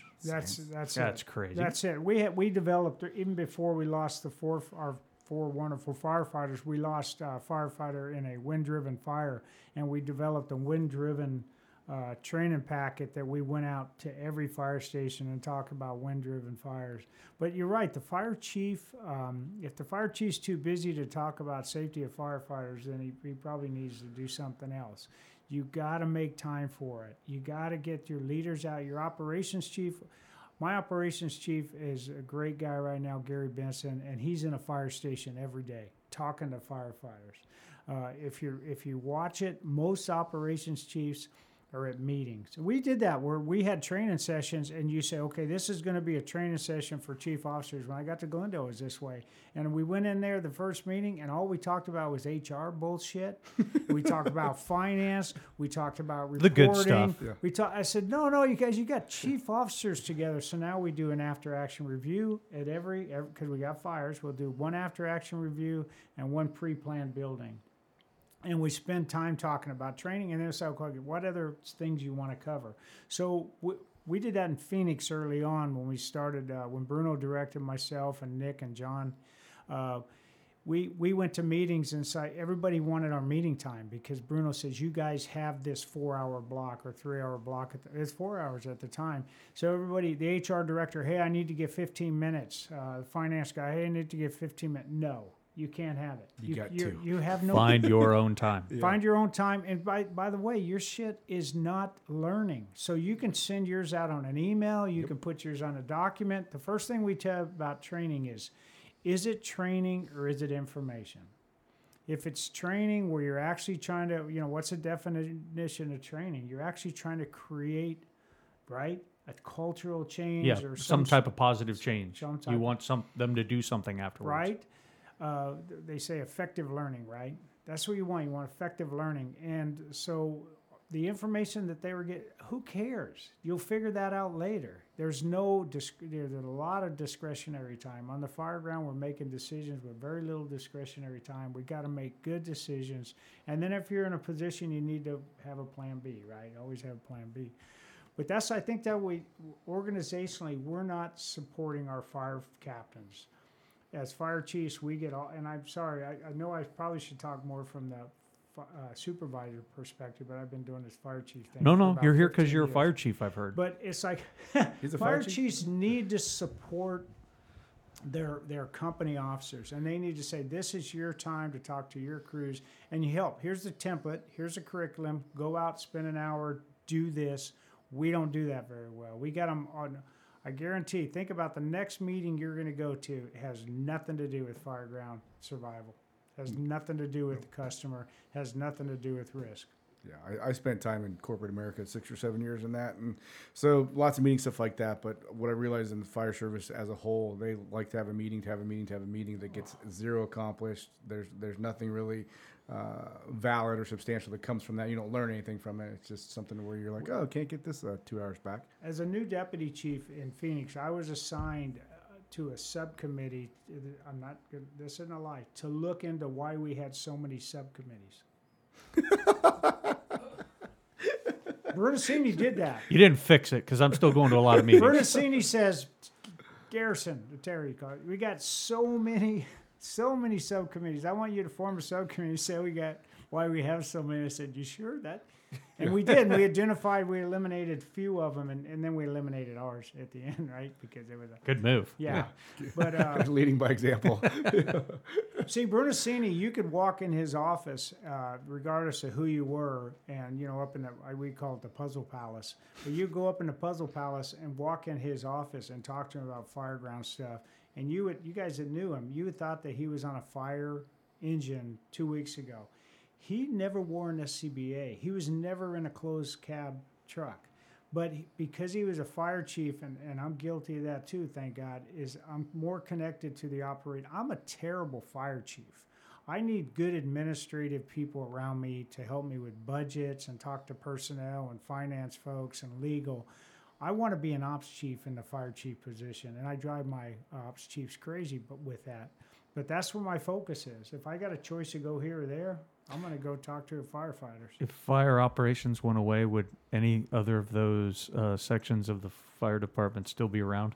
We have a deal and that I get to say to the council is every minute we spend and every dime we spend in the fire department is to support firefighter safety and customer service. That's it. If we're doing something that doesn't support either one of those, spending money or time, we got to look at it and just eliminate it. That's the key, right? My job as a fire chief is to support the firefighters, and I got to say that to 16 council members in Houston and the council members in Glendale now. As I first meet them, I go, hey, I don't work for you, right? And they get kind of funny looking at you, and I quickly say, I work with you. I work for the firefighters who work for the customers. So as fire chiefs, we need to support our firefighters and give them the time to be safer. Wouldn't it be terrible if they said, hey, Chief, you didn't really give us enough time to do what we needed to do to be better at our job. You didn't give the resources, the equipment, or the time. We give them the resources, we give them the equipment, we're pretty good at that. We need to give them the time and then the curriculum to make it safer for their job. Yeah, the time would be tremendous. Like I think that is common everywhere. Like definitely the resources, definitely the information's out there too. You just don't have the time to do it. So I think this is a kind of a good spot to transition, and this actually came up when we talked to John. Is when we talk about risk management and what we're willing to take risk for, I think it's really important to talk about what we don't take risk for, or what we shouldn't be taking risk for. And John's point, which that was one of the whole reasons I brought him in here, is talk about a little bit about politics on the fire ground and trying to make political things, or trying to make risk management decisions based on political considerations. Well, I don't know why you wouldn't want to do that. In Vietnam, it worked really well when the politicians got involved with the operation. Yeah, that was perfect. We're all old enough to. They made really good movies later, right? Vietnam movies about that because the politicians got involved with the fireground. Every politician will tell you we need less firefighters. You guys can do it safe. I want you guys to be safe. I care about you guys. You guys are the best thing. Can you do it with less? Can you do more with less? No, on a fire ground, we've actually looked at the NFPA and the NITS studies and all these to say that it takes this many firefighters to perform this job. We got to arrive within this time frame, and we got to, the first unit has to arrive within this time frame, accomplish these goals, and then we got to have that effective fire force that arrives on the back end that supports it through these kind of activities. And it's all spelled out in NFPA. When was the last time one of our firefighters actually looked at that document? But it's actually, it looks like oh God. If they're insomniacs. It's a bureaucratic, how do you say that? Bureaucratic. Thank you. You guys, I am dyslexic. So, And he went to Alhambra. Oh, my Right. dog. right? Yeah. I stayed up all night wondering if there really was a dog. But so, right? I just really believe that. So on the fireground, there should be no politics on the fireground, right? You have people that you want to work with and people that you don't want to work with, but you got to use everybody on the fireground in an effective kind of way. I don't know what Hinton was getting at because you're going to have to tell me more because he could have went anywhere. So think about it this way is, do you change, or should we, if I'm a battalion chief and I work for you as the fire chief, do you want me making different risk management decisions based on the council district in which my fire is? Enough Yeah. said. No, that How that's, crazy is that, right? that's childish and chicken. Yeah, if good decision making in the fire ground and the community and the customers and life safety matters and firefighter safety matters, it is the same decision making every single time, no matter where you're at.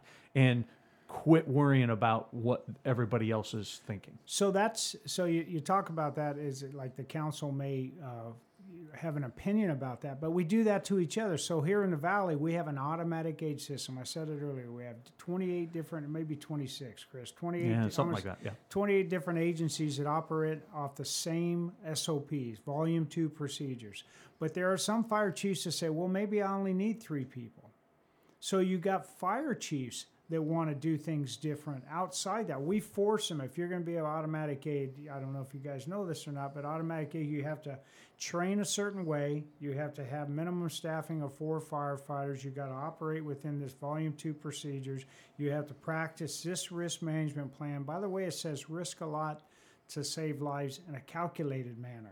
And I think that's a piece that we leave off of those, the new talkers are leaving off, the calculated. I would expect my firefighters to risk a lot to save savable lives. If they didn't, I would be disappointed in them. But I want them to do that in a calculated sort of way, not in a, I'm just going to do it because it feels good way. It's like, why are you doing that? What are you going to accomplish in there? So I think we just need to have standards throughout our system, wherever you're working at. If you got so here's what happened. When I go to Oceanside, brand new fire chief, Brunacini, I go and I have lunch with him and I say, oh man, this is hard. He goes, what? What is, Garrison? And I said, we have 3-person staffing. I said, how do you fight fires with 3-person staffing? He says, you fight fires with 3-person staffing using a 3-person staffing model, not a 4-person staffing model. He said that would be the most dangerous thing you can do is to use a 4-person staffing model. It doesn't make it right, but No, he yeah, says- totally what he's getting. He says, Chief, you use your 3 firefighters and you do the best you can, pay the bill. But it's like, it was interesting because I kept thinking, we're not going to be as safe because we have 3.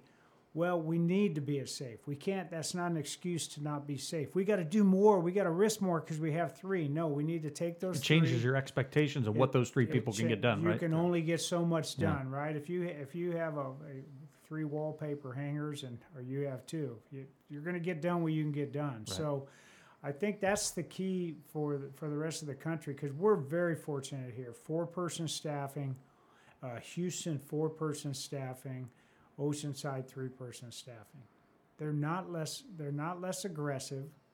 They don't have a different risk model, but they do things in a different sort of way to get the job done. Your strategy, I don't know if your strategy has to change, but your tactics have to change to be able to accommodate for less resources. Like, with the construction company, it's like if I send 2 guys to the house to do a bunch of mill work and I expect them to do the work at 3 or 4, I'm going to fail every time.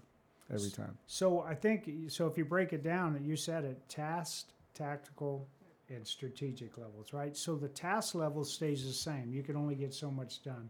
The tactical level, where how many groups of people does it take to accomplish a specific job in a geographical area on a fire ground, changes. You still need to get that job done, but you got to use more companies to get that same job done. And then the strategic level changes because everything slows down. There's a reason why that we always timed ourselves. Like, how long does it take to take a line? How long does it take you to get an 1.5 inches extended or 1 3/4 inches extended? Or how long does it take you to ventilate a roof? The reason we do that when we're training is because when we get on a fire ground, I'm the incident commander and I assign you to do a specific task and I'm waiting for some sort of accomplishment on that task. Oh, okay, they finished it within this time frame. If it doesn't happen within that ordinary time frame, I'm wondering, did they get hurt? Do they need help? Do they need help? Did something else occur? So it does change the way you operate on the task level and the tactical level. You just need to make sure that on that strategic level, you still stay within that risk management plan. That doesn't change. Right. Yeah. Risk management doesn't. Just for the record, we ain't selling 3-person staffing, but it's a great conversation of how you adjust that. Yeah, no, I don't. I would not want anybody to have 3-person staffing, but The firefighters out there that have 3-person staffing and the fire chiefs, they can't control that. That's the decision made by the politicians. They're Yep. going to spend this much money and take this amount of risk. Why you would do that, I know why. The answer to it is hold the politicians accountable for that. You got to. You got to have every conversation has to be around. We need to get that 4th person.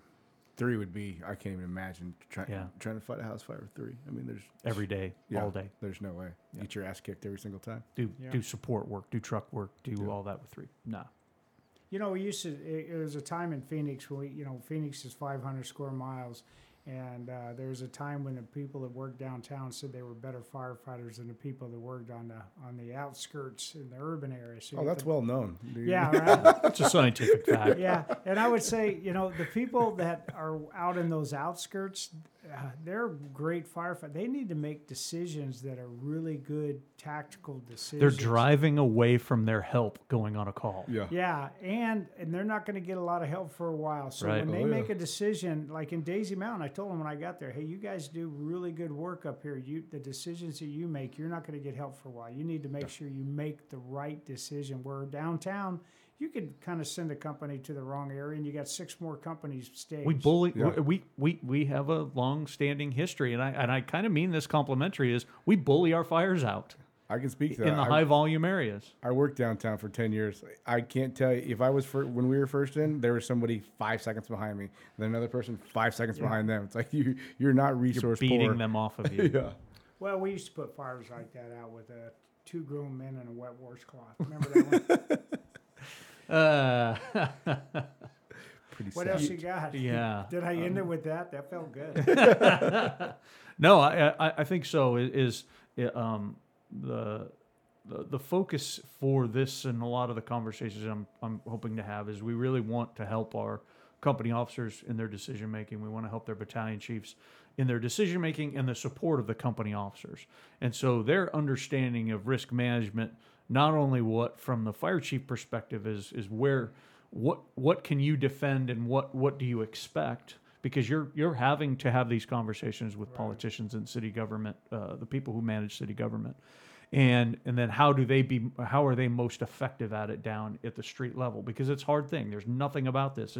These are not math problems, where you get the same answer every single time. They are not algorithmic. It's not the Pulse's VTAC ACLS algorithm. It just it isn't that. So we're trying to empower our all company officers and all command officers to make those good decisions. And risk management is a really, really hard one, because there's pressure from the outside, there's pressure from within. I have to do everything I possibly can, and if I die, it's okay. Right. I think it's actually a myth, and I can't necessarily recall the stereotypical firefighter saving baby. The baby, they hand the fire or the baby out the window, but the firefighter perishes. I think if that has happened, it's just this incredibly low, percentage of the time that it's actually ever really occurred that way. It's much different, and the victims are much more they're much more sensitive to fire environments than we give them credit for sometimes. So I'd like to ask the chief the same thing I asked Hinton. Yeah. This is a mouthful. No, so- I won't. Yeah, it starts with a pen. Hinton will, but I won't. There's your answer. It starts with a pen light. So, Hinton did, but I don't. so if you had a vested interest in myself as a young captain or as a young battalion chief, what would you tell me I need to do to become better in my position as a captain or a battalion chief? And that can be anything. It can be education. It can be experience. It can be getting a good mentor, whatever. What would you tell me or tell? Yeah. So That's a good one, huh? No, it's a good one. So one time I heard somebody say that. Well, you know what it was? It was the school shooting that we had 12 years ago. Where was the very first school shooting at? Sandy Hook? Yeah. Colorado. Yeah. Oh, yeah, it could have been Columbine. Columbine. It was It's Columbine. sad that we don't know which one Yeah, that's terrible. actually. It was Columbine. So we had the principal of Columbine come to a fire chief symposium here in Glendale probably about 6 years ago, and he had stayed at that school till every one of those guys, every student graduated, first grade on. Wow. So he could have retired earlier, but he says no.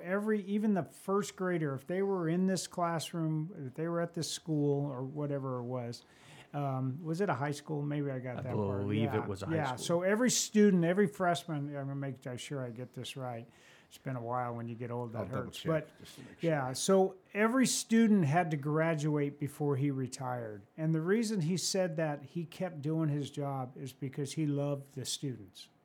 He goes, if you don't, and he meant that loving in an affection, I care about your welfare kind of way, not loving, John Hinton kind of behind it. No, I'm just, sorry, John. No, you got to care for your firefighters. You got to. He said he had to care for his students in such a way that he stayed till the very last one successfully left, and then he retired. I think as you start moving up in the organization, you got to care for firefighters. You got to really care about the people that you're going to lead and the people that you're going to work with. And I see so many firefighters, and I've heard it said. I had a guy come in who was one of the worst firefighters on the planet. And I was talking to his wife, and I said, so how's he like being a captain? She goes, he feels like it's babysitting. He hates it. Yeah, she told me that you guys had that conversation. Oh, yeah, right? So you think about that. So why would he promote to take care? So he didn't promote for that reason, right? He didn't promote to take care of the people.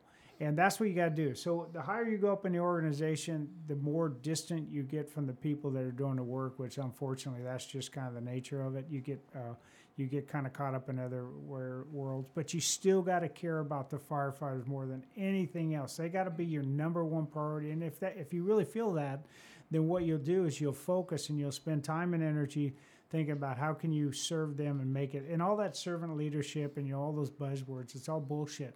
You just show up and talk to firefighters, and you'll learn so much, and you'll listen to them, and they'll tell you things, and you'll just go, okay. That's what I would tell anybody moving up in an organization. Don't spend some time studying so you can pass the test, but spend the time out talking to firefighters and see if you really want to do this job and really want to. Do you really give a shit about the people? Not everybody does, right? I agree. Not everybody. So how do you teach that? I don't think you teach that. I think that's something that your parents taught you years ago, whether you care or not. But I think the people that are going to do the best job, because we're going to promote all kinds of people to different levels, but the people that will actually do the best job and be most successful are the people that actually care about the people that they're working for. And it sounds like it's kind of, soft, but I really believe it's got to be about the people. You got to love it. And the day you quit loving it, like for me, it was 2 years ago, but the day you quit loving it, you probably ought to go do something else, right? So anyway, I don't know if I answered you. No, you answered that, because I think that translates into if you care about making your people better, or if you care about being there for those people, you're going to do the things that you have to do to become better. It sounds like for you, it was getting a master's degree. You got to do all that. Yeah, right? but all that stuff you had to do to become better for your people, so you could be a better. So if you want to be a supervisor because you want people to call you Skip, right, or you want to be a battalion chief so you can wear a gold badge, that's not going to work. But if you really want to serve the people and you want to do a better job at that, because that's really, if you think back to when you guys promoted, Chris, I remember talking to you, you wanted to do more organizationally. When you're talking organizationally, you didn't want to correct more math assignments, right? You wanted to spend more time helping more firefighters so you got a greater impact in the organization. So for me, it's like if that's the reason you should promote, and that's the reason you do promote, you ought to get really good at spending time talking to people. And we know there's people that are uncomfortable. If you know that you have a hard time looking somebody in the eye and having a genuine conversation with them, don't Specifically promote. A hard conversation. Yeah, don't promote. I've heard a fire chief say that they do not like to visit fire stations because somebody might ask them something or engage them in Well, that's It might be hard. That's scary. Yeah, isn't that sad? Yeah, I'm a very fire sad. chief that won't go to fire stations because I'm afraid somebody's going to make it hard on me and I'm going to have to talk to them. That's bullshit. So we see that with battalion chiefs too. And I'll tell you what, if you are a battalion chief now and you got that one fire captain who's a pain in the ass, because we all got that one person we don't want to spend any time with or be around, go visit them first in the morning. Start your day with the knuckleheads, and then end your day with the people you really like. That was my advice that I got from somebody else. God, I hate going to that station. That guy's such an ass. Well, start with him. Get your ass over with, and then you can go on and spend time with people that are you enjoy. Because if you put it off, you won't go. And then that guy who's an ass is being an ass to the people, because he's not only an ass to you, he's being an ass to a lot of people. And you're not making any difference in that fire station. So you got to support the other people. Can you imagine being stranded with an asshole fire captain and the boss you like never comes by to give you any support? And it's like, oh, come on. Yes, I can't imagine that. Can you? So anyway, that's my advice. Really care about people and spend time with people. And then when you're not at the fire station, don't even, the best of your ability, don't think about firefighters. Think about your family, because then that's the other important piece of that too, is people get wrapped around the axle on their job, and that becomes their, I'm the firefighter. No, you're not, man. You're more than that. So when you're not with them and you're around your family, be with your family, because that's the balance that I think a lot of guys lose. I see people get caught up in that, where they lose their balance in life, and a fire department becomes everything.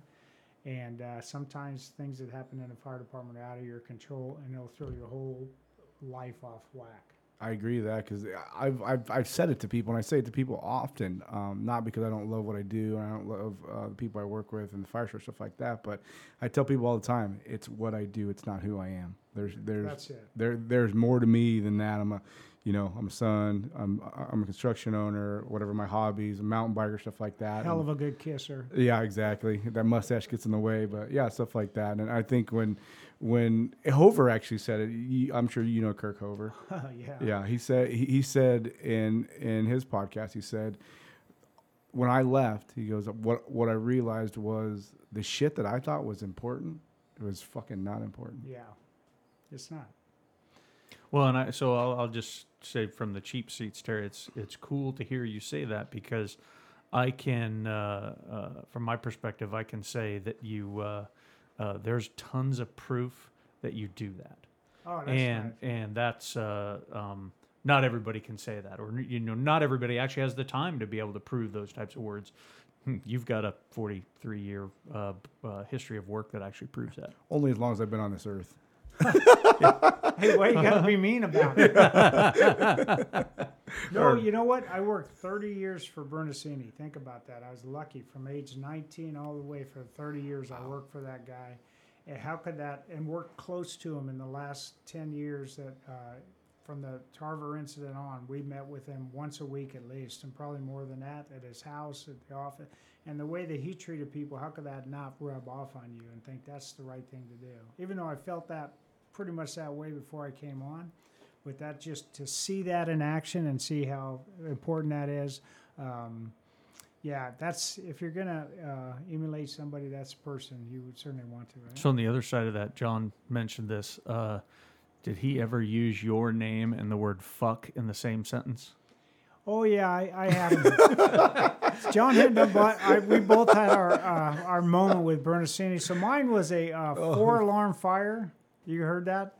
I was at a 4-alarm fire, and Nick was the support officer. His field incident technician was a captain, and he was the Lamar? Lamar Whaley was the IC, and Nick was his support officer. It's kind of the way we do the command team there. We just let the captain keep it, and the chief kind of supports him in that role. And I'm in the command van, and I'm the senior advisor, and over the Bernasini standing there, and he'd show up at the fires day or night. I think I was a captain operating at this fire. And he would just stand back and watch what you're doing, kind of shake his head and give you the finger, like thumbs up or whatever. He never got too engaged. And we had a engineer who's deceased since then, and he went a little goofy on the fire ground. I've lost my crew. I don't know where that. Well, we knew where he was, and we knew that the fire was moving because it was a 4-alarm going to a 5-alarm burning across the city, and it was headed east, right? Where It was a hell of a fire. all fires should head east when you live in Glendale. So anyway, we're on the west side. Yeah. So anyway, we're over here. Well, he had said that twice, and we ignored him. And Bernasini says, "Hey, you need to find that crew." And I raised my hand at my finger, and I said, "Hey, we'll get to that." And I put my finger up in the air like you would do to your dog when you want him to sit, like sit. And I did that move. Fucking Garrison, you find that motherfucker. And he raised his voice. I peed my pants. It's like Actually, a good dog. It wasn't a full on pee. It was just like when the urine drips a little bit out of your Body. orifice. No, it's not an orifice. A cylinder. Yeah. And I said, "Yes, sir." And so I immediately looked at Nick and said, "Find that motherfucker." And I yelled the exact same words at Nick. Nick peed a little. And Lynn Whaley, we found him, and it all went well. And he never said, Alan Bernasini never said anything to me like that. I'm going to tell you one Alan Bernasini story to tell you, and then I don't know how close we're getting to the end of this. But There's speed round at the end where he asks real fast questions. So standing at Incident Command Symposium, and I was a brand new battalion chief, and I didn't know if Bernasini even knew who I was all the time. I liked him, he liked me. I always remember people's name, but I didn't know that. I was out doing my own thing, and I was standing at the urinal, and he walks up and he goes to take a pee next to me, and I'm 6'4", and he's, not that tall. Not that much. And he says, and it's just him and I in the bathroom, and I'm taking a leak. Oh, shit, the fire chief's next to me. Oh, gosh, okay. And so he looks over me, he goes, "Hi, Terry." And I think, oh, shit, he knows my name. I go, "Hello, boss." And he looks at me and goes, "Boss." "Oh, okay. That works." He actually said it, okay. And he goes, "You know what you hate to hear when you're standing next to a guy like this?" And I said, "What's that?" And he goes, "Nice dick." And that... To me, that was the moment where he became a human being. And he sensed that I needed that. I don't know if it was the way my ass squeezed up as I was taking a leak when he walked by or what, but he knew exactly what to say at every moment to make somebody feel really comfortable about themselves. Or severely uncomfortable. Yeah, so I zipped up and left, and it was the funniest. And I went out to tell Nick, and I said, "Hey, you know what your dad just said?" And I went through the whole story, and Nick said, "Oh, he always does that." Yeah. So anyway, You're there not you special. go. There you go. Outstanding. Well, thank you.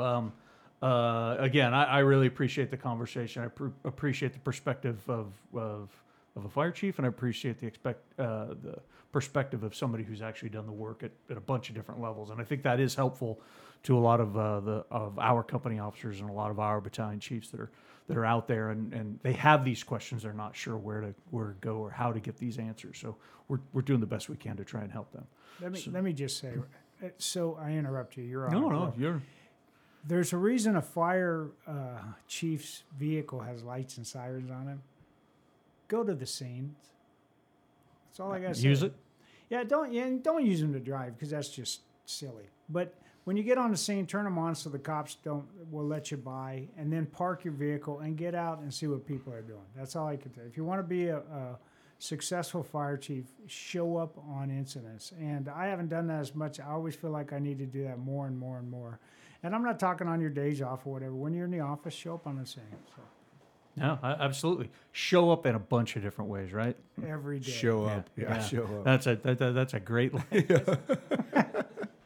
No, I'll let you wrap it up, Chris. But I just want to say, Chief, thanks. Appreciate it. No. I've heard your name a shit ton. There's guys that I only have 14 years on. There's guys around my era that are captains and stuff like that. And it's super beneficial to actually be able to sit in a room and talk to you. And these guys will hear it too. So I just want to say thanks. So, Yeah, Chris, thanks thank too you. for thanks for taking a leap. I kind of said the same thing to other guys. Is I know this is a new, interesting thing, and you feel like that's kind of risky. What the hell do I want to do that for? This is a pretty cool medium, and I hope the conversation today was as natural as it has been for the other ones, because I greatly appreciate it. No, and I'll thank you for inviting me, because I probably thought exactly what Hinton thought, and the Crusack said, what the hell can I say on it that's of any value. That's real. That's the way I feel. Like, but when Which you guys is start so letting me crazy. talk, That is it's really crazy. It's pretty interesting. But it's like, who wants to listen to a guy like me in a place like this and a time like now? But Well, we appreciate you guys. From this side of like, you know, being in the fire service, being a younger guy, like we don't have guys like you. Like we don't have people to listen to with that experience, and that experience, you can't replace that with education or who your buddy is or stuff like that. So to be able to get it, like, and it's funny too because everyone thinks like it's this new medium. I'm like, this is a fucking radio show from the 30s, just Right. recorded. Yeah, exactly. You can listen to it whenever you want. Right. Yeah, we don't have to like huddle around the radio at 6 o'clock to listen to it. I'm like, man, this doesn't feel like it's that new, but it's funny. Yeah. No. And so where do I pick up my check? Jen will have it up front. She'll sign it. We talked about $1.99, right? Yeah. You No, get, you you guys get, are- you you get guys are paid in over- rolled coins. Yeah. Pay me what I'm worth. Thanks for the water. Appreciate you. There's pay. Yeah. Wow. It's fun stuff. The money truck just left here. I don't know. if you Oh, realize yeah, that, so- that's right. That's If you got, right. if you, okay, so I've for the people out there, I'm sitting in a 6x6 room. It's about 82 degrees in here, and these three with guys are- 82% humidity. Yeah, Yeah. they're all looking at me, and there's foam on the walls to, I guess, insulate the sound. It makes no sense at all because it's only covering about 1/4 of the wall. We don't want And- people to be able to hear you scream. Yeah. So, right? Bring out the gimp. But so it's just so you guys know, this is a wonderful, wonderful operation. You feel like you could just sit down here and talk. So appreciate it. Awesome. Thank you. Thank you. Sweet. That's it. This is episode 3 of the Tactical Hour. So it's been awesome. Yeah, this is 3, man. Yeah, crazy to think that, right? It happened real fast. But so again, if you guys want to leave feedback, at Make the Difference Podcast on Instagram, Facebook, and you can actually listen to this and download this on Spotify, Stitcher, Pocket Cast, and Apple Podcasts. So, MySpace. yeah, not my. No, that's an old one. Oh, no? Yeah. Okay. So Okay. again, give us feedback. We want to hear from you guys. Let us have it, good, bad, or indifferent. Thanks again. We'll talk to you guys soon.